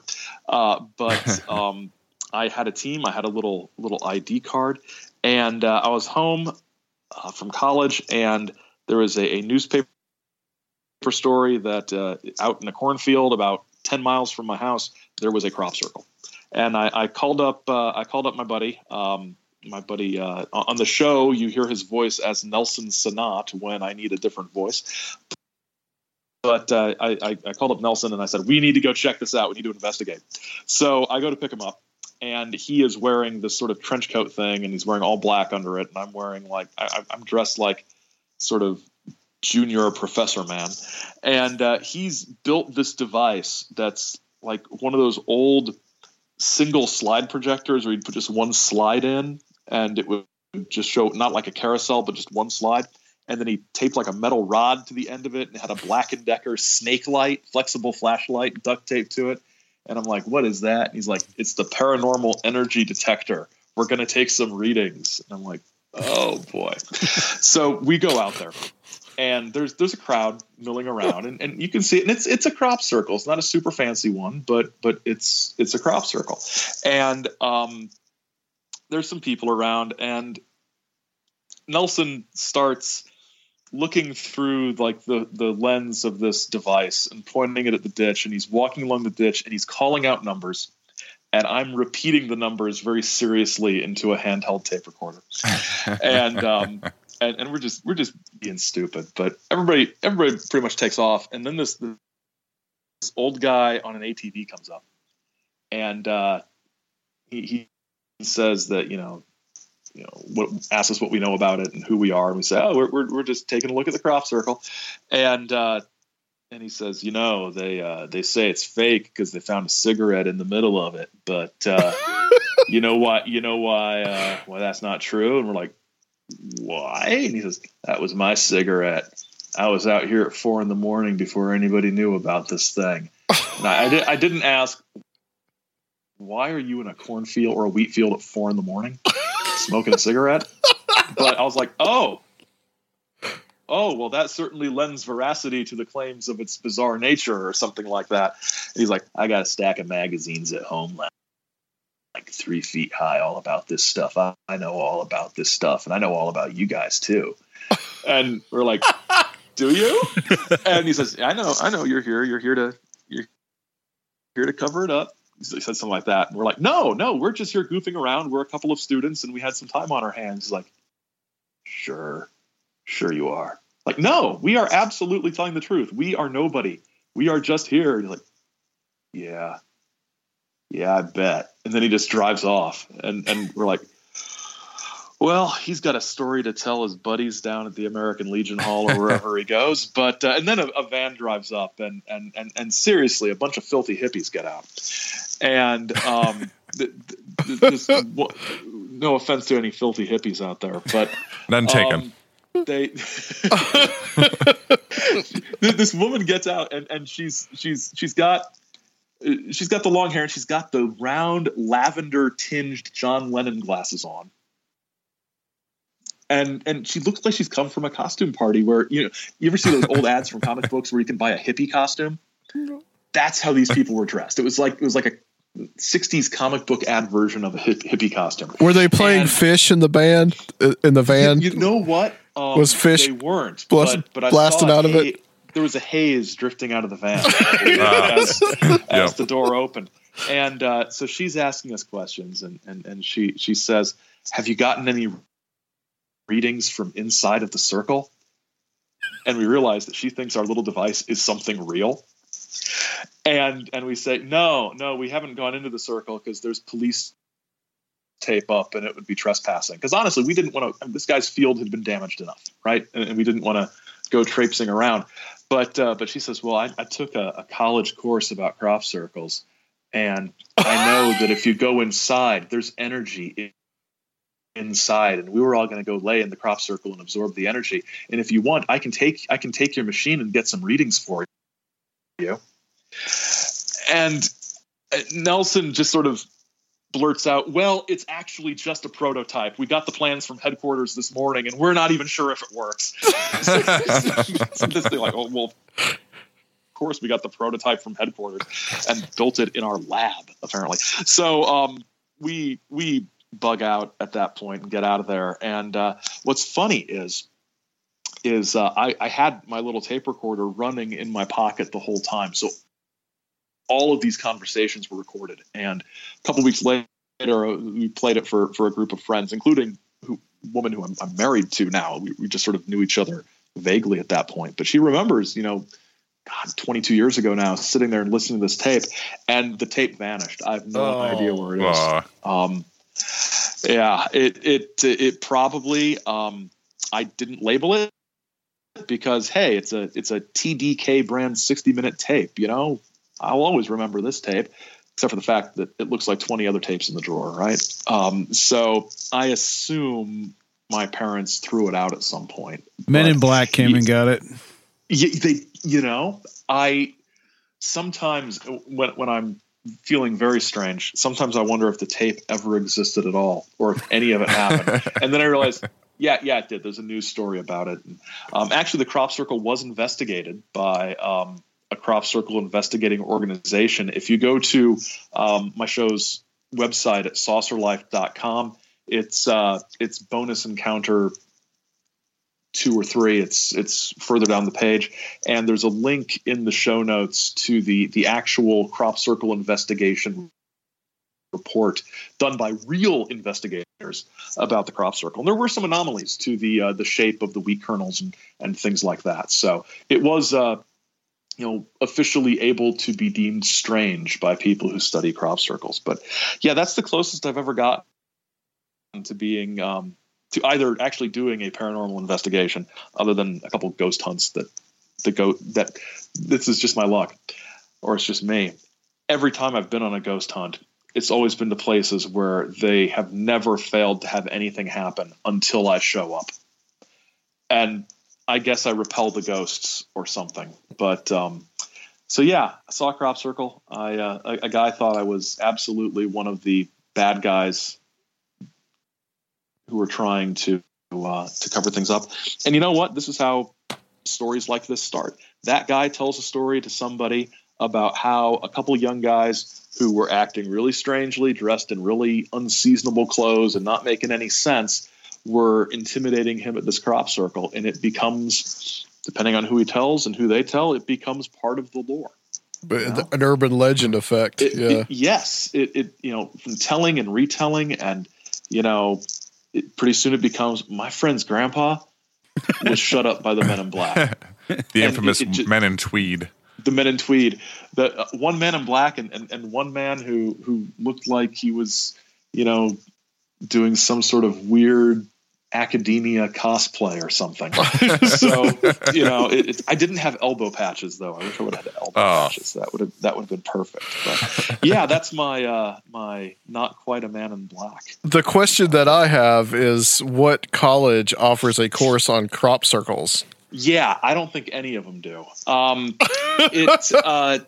The only thing I can think is that she went to some sort of continuing ed session about crop circles that might have been held at the college but wasn't for college credit. Because I've done a session like that called Weird Michigan for one of our community outreach days. So I was thinking that's probably the sort of thing she did, rather than sometimes I'm tempted to look through old newspapers from 20-some years ago and try to find out what exactly she did. But then I realized that's a huge waste of time. but it's like I'll spend a whole day looking at stuff like that sometimes. I wonder if I can figure out where she took this seminar on crop circles in Northeast Indiana back in 19 whatever. So yeah, I don't think it was. I hope it wasn't like a semester long exploration of crop circles. I would be asking questions of the authorities, the educational authorities in that case. Well, Aaron, thank you so much. Tell everybody where they can get listen to the podcast, and also where they can find your books as well. Okay, well, you can listen to the podcast on any number of ways. You can go to the iTunes store and search for The Saucer Life there and subscribe. It's on Google Play podcasts. It's on Stitcher. And you can listen to the episodes to download them or stream them at the website, which is saucerlife.com. And also on saucerlife.com on the right-hand side, if you scroll down, there's links to the books I've written on Amazon, and you can get them that way. I'm on Twitter and Instagram at saucerlife. Saucerlife, one word. and that's generally where I am. Excellent. Thank you so much. Thank you. Stay on the line with us. We're going to close out this section, and guys, we'll be back to close out the show on Conspiranormal.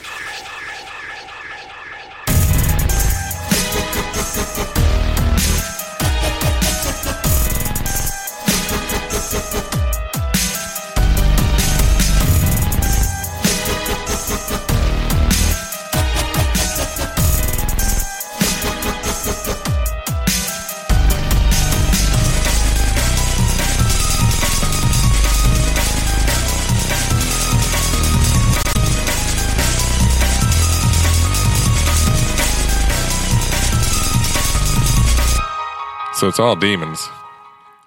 Everything is demons. Everything is demons. Everything is demons. as Timothy Renner says. No, I was just talking to Surfail. Like, we went through that whole what was that, hour and 15, hour and a half with him, and I still don't know where he stands on the alien thing. He's so open to like all these different angles and views on the subject itself that like that's hard to do in itself. I try to be that way. Me too. Because I don't know what the hell's going on. I'm not going to pretend I know what the hell's going on. I want to hear everyone's kind of views and opinions and ideas on it. Yeah, more and more, that's how I am. I just want to know what exactly what happened, and then what it may or may not mean. Yeah, right. And then also, too, what the individual thinks it is. You remember that show that we did with Guy Malone and with Michael Carter? Mm-hmm. Do you remember that? Yeah, it was one of the first ones I was on. That was a good show because they both had similar experiences, but how they interpreted it was rather differently. What do you think, Sergio? Oh, it was real interesting. Like I said, I've been listening to some of his shows, and it was just a quick rundown of so much history and kind of you could feel the development of the phenomenon in pop culture, and really, how it reflected the times, and it was really cool.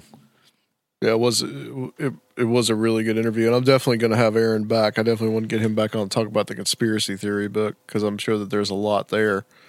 Sergio brought in a picture of his own quote unquote UFO encounter.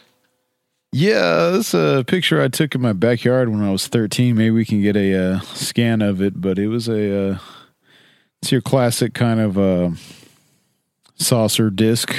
Appears to be above the tree lines, and maybe it is perfectly above the horizon. Yeah, did it zip off real quick? I don't know. I was experiencing a lot of changes in time and space and perception. And I was new to that, so I don't really recall. But maybe we can put it up and get a nice scan of it, and let you all decide. What kind of camera was it? Was it hard to hold with one hand? Curious. No comment. Let's have the audience decide.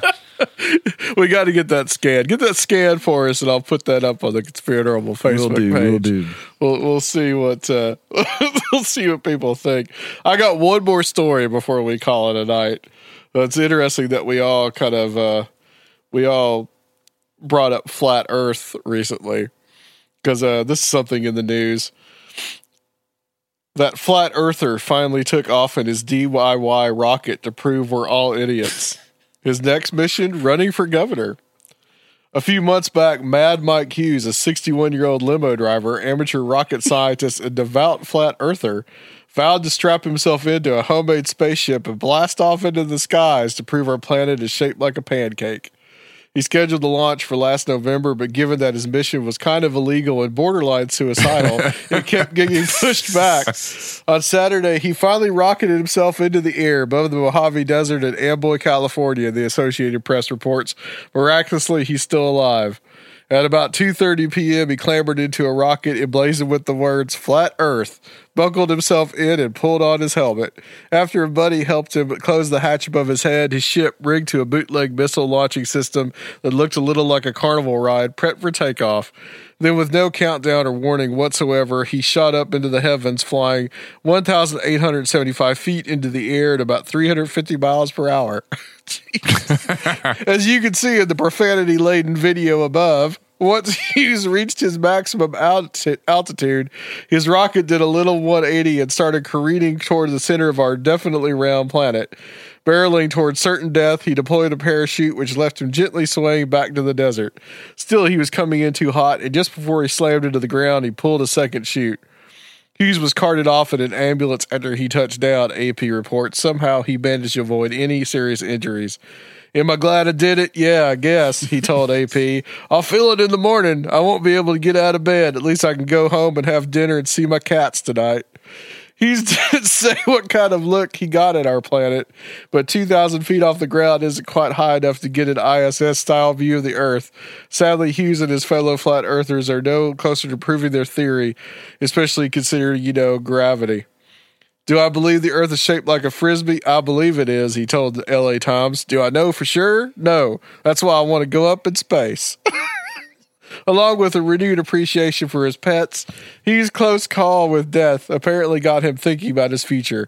He told the AP his next step is to run for governor of California, seeing as he might have a better shot making a bid for public office. You know what? I'm just going to be completely honest here. I have nothing but respect for anyone who refers to themselves as an amateur rocket scientist. Or amateur rocket rider, for that matter. Right? Yeah. So his plan was to get up high enough that he would definitely prove that the Earth was flat. Wow. There's been some speculation about this guy. Some people think that he's just doing this because he's hopping on the bandwagon of the flat Earth just to get some attention for his because he's apparently like a carnival. He's like a carny kind of guy, and that's a pretty dangerous, elaborate stunt to get. Yeah, that's true. To go for an election. He barely survived from what it sounds like. Well, at least he got to hang out with his cats later on. So at least he had a backup parachute. So yeah, that's the latest news on the flat Earth front. Oh, so I guess that's it. Rob, tell everybody about where they can go to Patreon, which we haven't put anything up, but there's other things there, so you can find it. Yeah, we got lots of bonus episodes up there. We're going to release some more soon. Thank you to all of our current Patreons, first of all, and for your patience and for your devotion. We love you all. You can find us at patreon.com/conspiranormal. There's several wallpapers. There's lots of bonus episodes. There's going to be more coming soon. There's various tiers you can subscribe to help support the show. And if you don't want to subscribe to something where there's a monthly payment, we understand, because I hate those things too. You can go to our website and do a one-time donation, or you can just give us a nice 5-star review on iTunes or Stitcher or wherever you listen to the show, and that means a lot to us as well. And please, guys, become a Patreon or a donator, because Rob needs more Jameson. I do. I'm almost out. Yeah. So, he's got to stock up on a supply. Seraphiel, thank you for being here with us tonight. Thanks again. Asking good questions as always. Great show. Thanks for knowing more than me as always. Now, Rob, you know a lot, man. Come on. No, I'm serious. And we've got the Bigfoot collar up here. Somebody gave me a Bigfoot collar. Yeah. So we can now effectively call Bigfoot. There's a warning on the package. Like, careful if you don't want Bigfoot coming and harassing you, don't blow this whistle. Wow. So that gets me pretty excited. All right. Special thanks to Aaron Gullius for joining us, and Luke, wherever the hell Luke is. I don't know. He's probably dead in a ditch somewhere. Doing some crazy guys. Luke shit. So, who knows? All right, guys. Join us next time. We'll be taking a little bit of a 2-week break, but we'll be back on the flip side. Join us next time on Conspiranormal. Chugga chugga chee.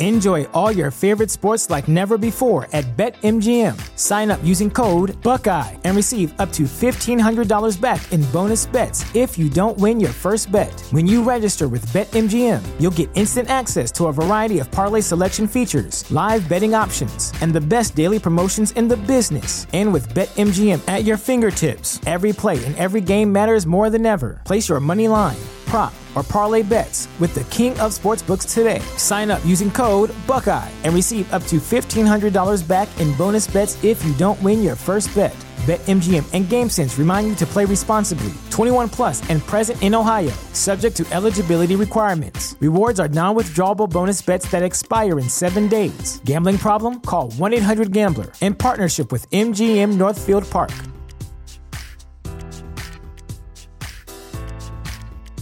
You know how to book flights and hotels. All you're missing is a tool to plan the travel experiences you'll have once you arrive. That's why you need Viator. Book guided tours, excursions, and more in one place. There are over 300,000 travel experiences to choose from, so you can find something for everyone. And Viator offers free cancellation and 24/7 customer support for worry-free travel. Download the Viator app now and use code Viator10 for 10% off your first booking in the app. Find travel experiences for you. Do more with Viator.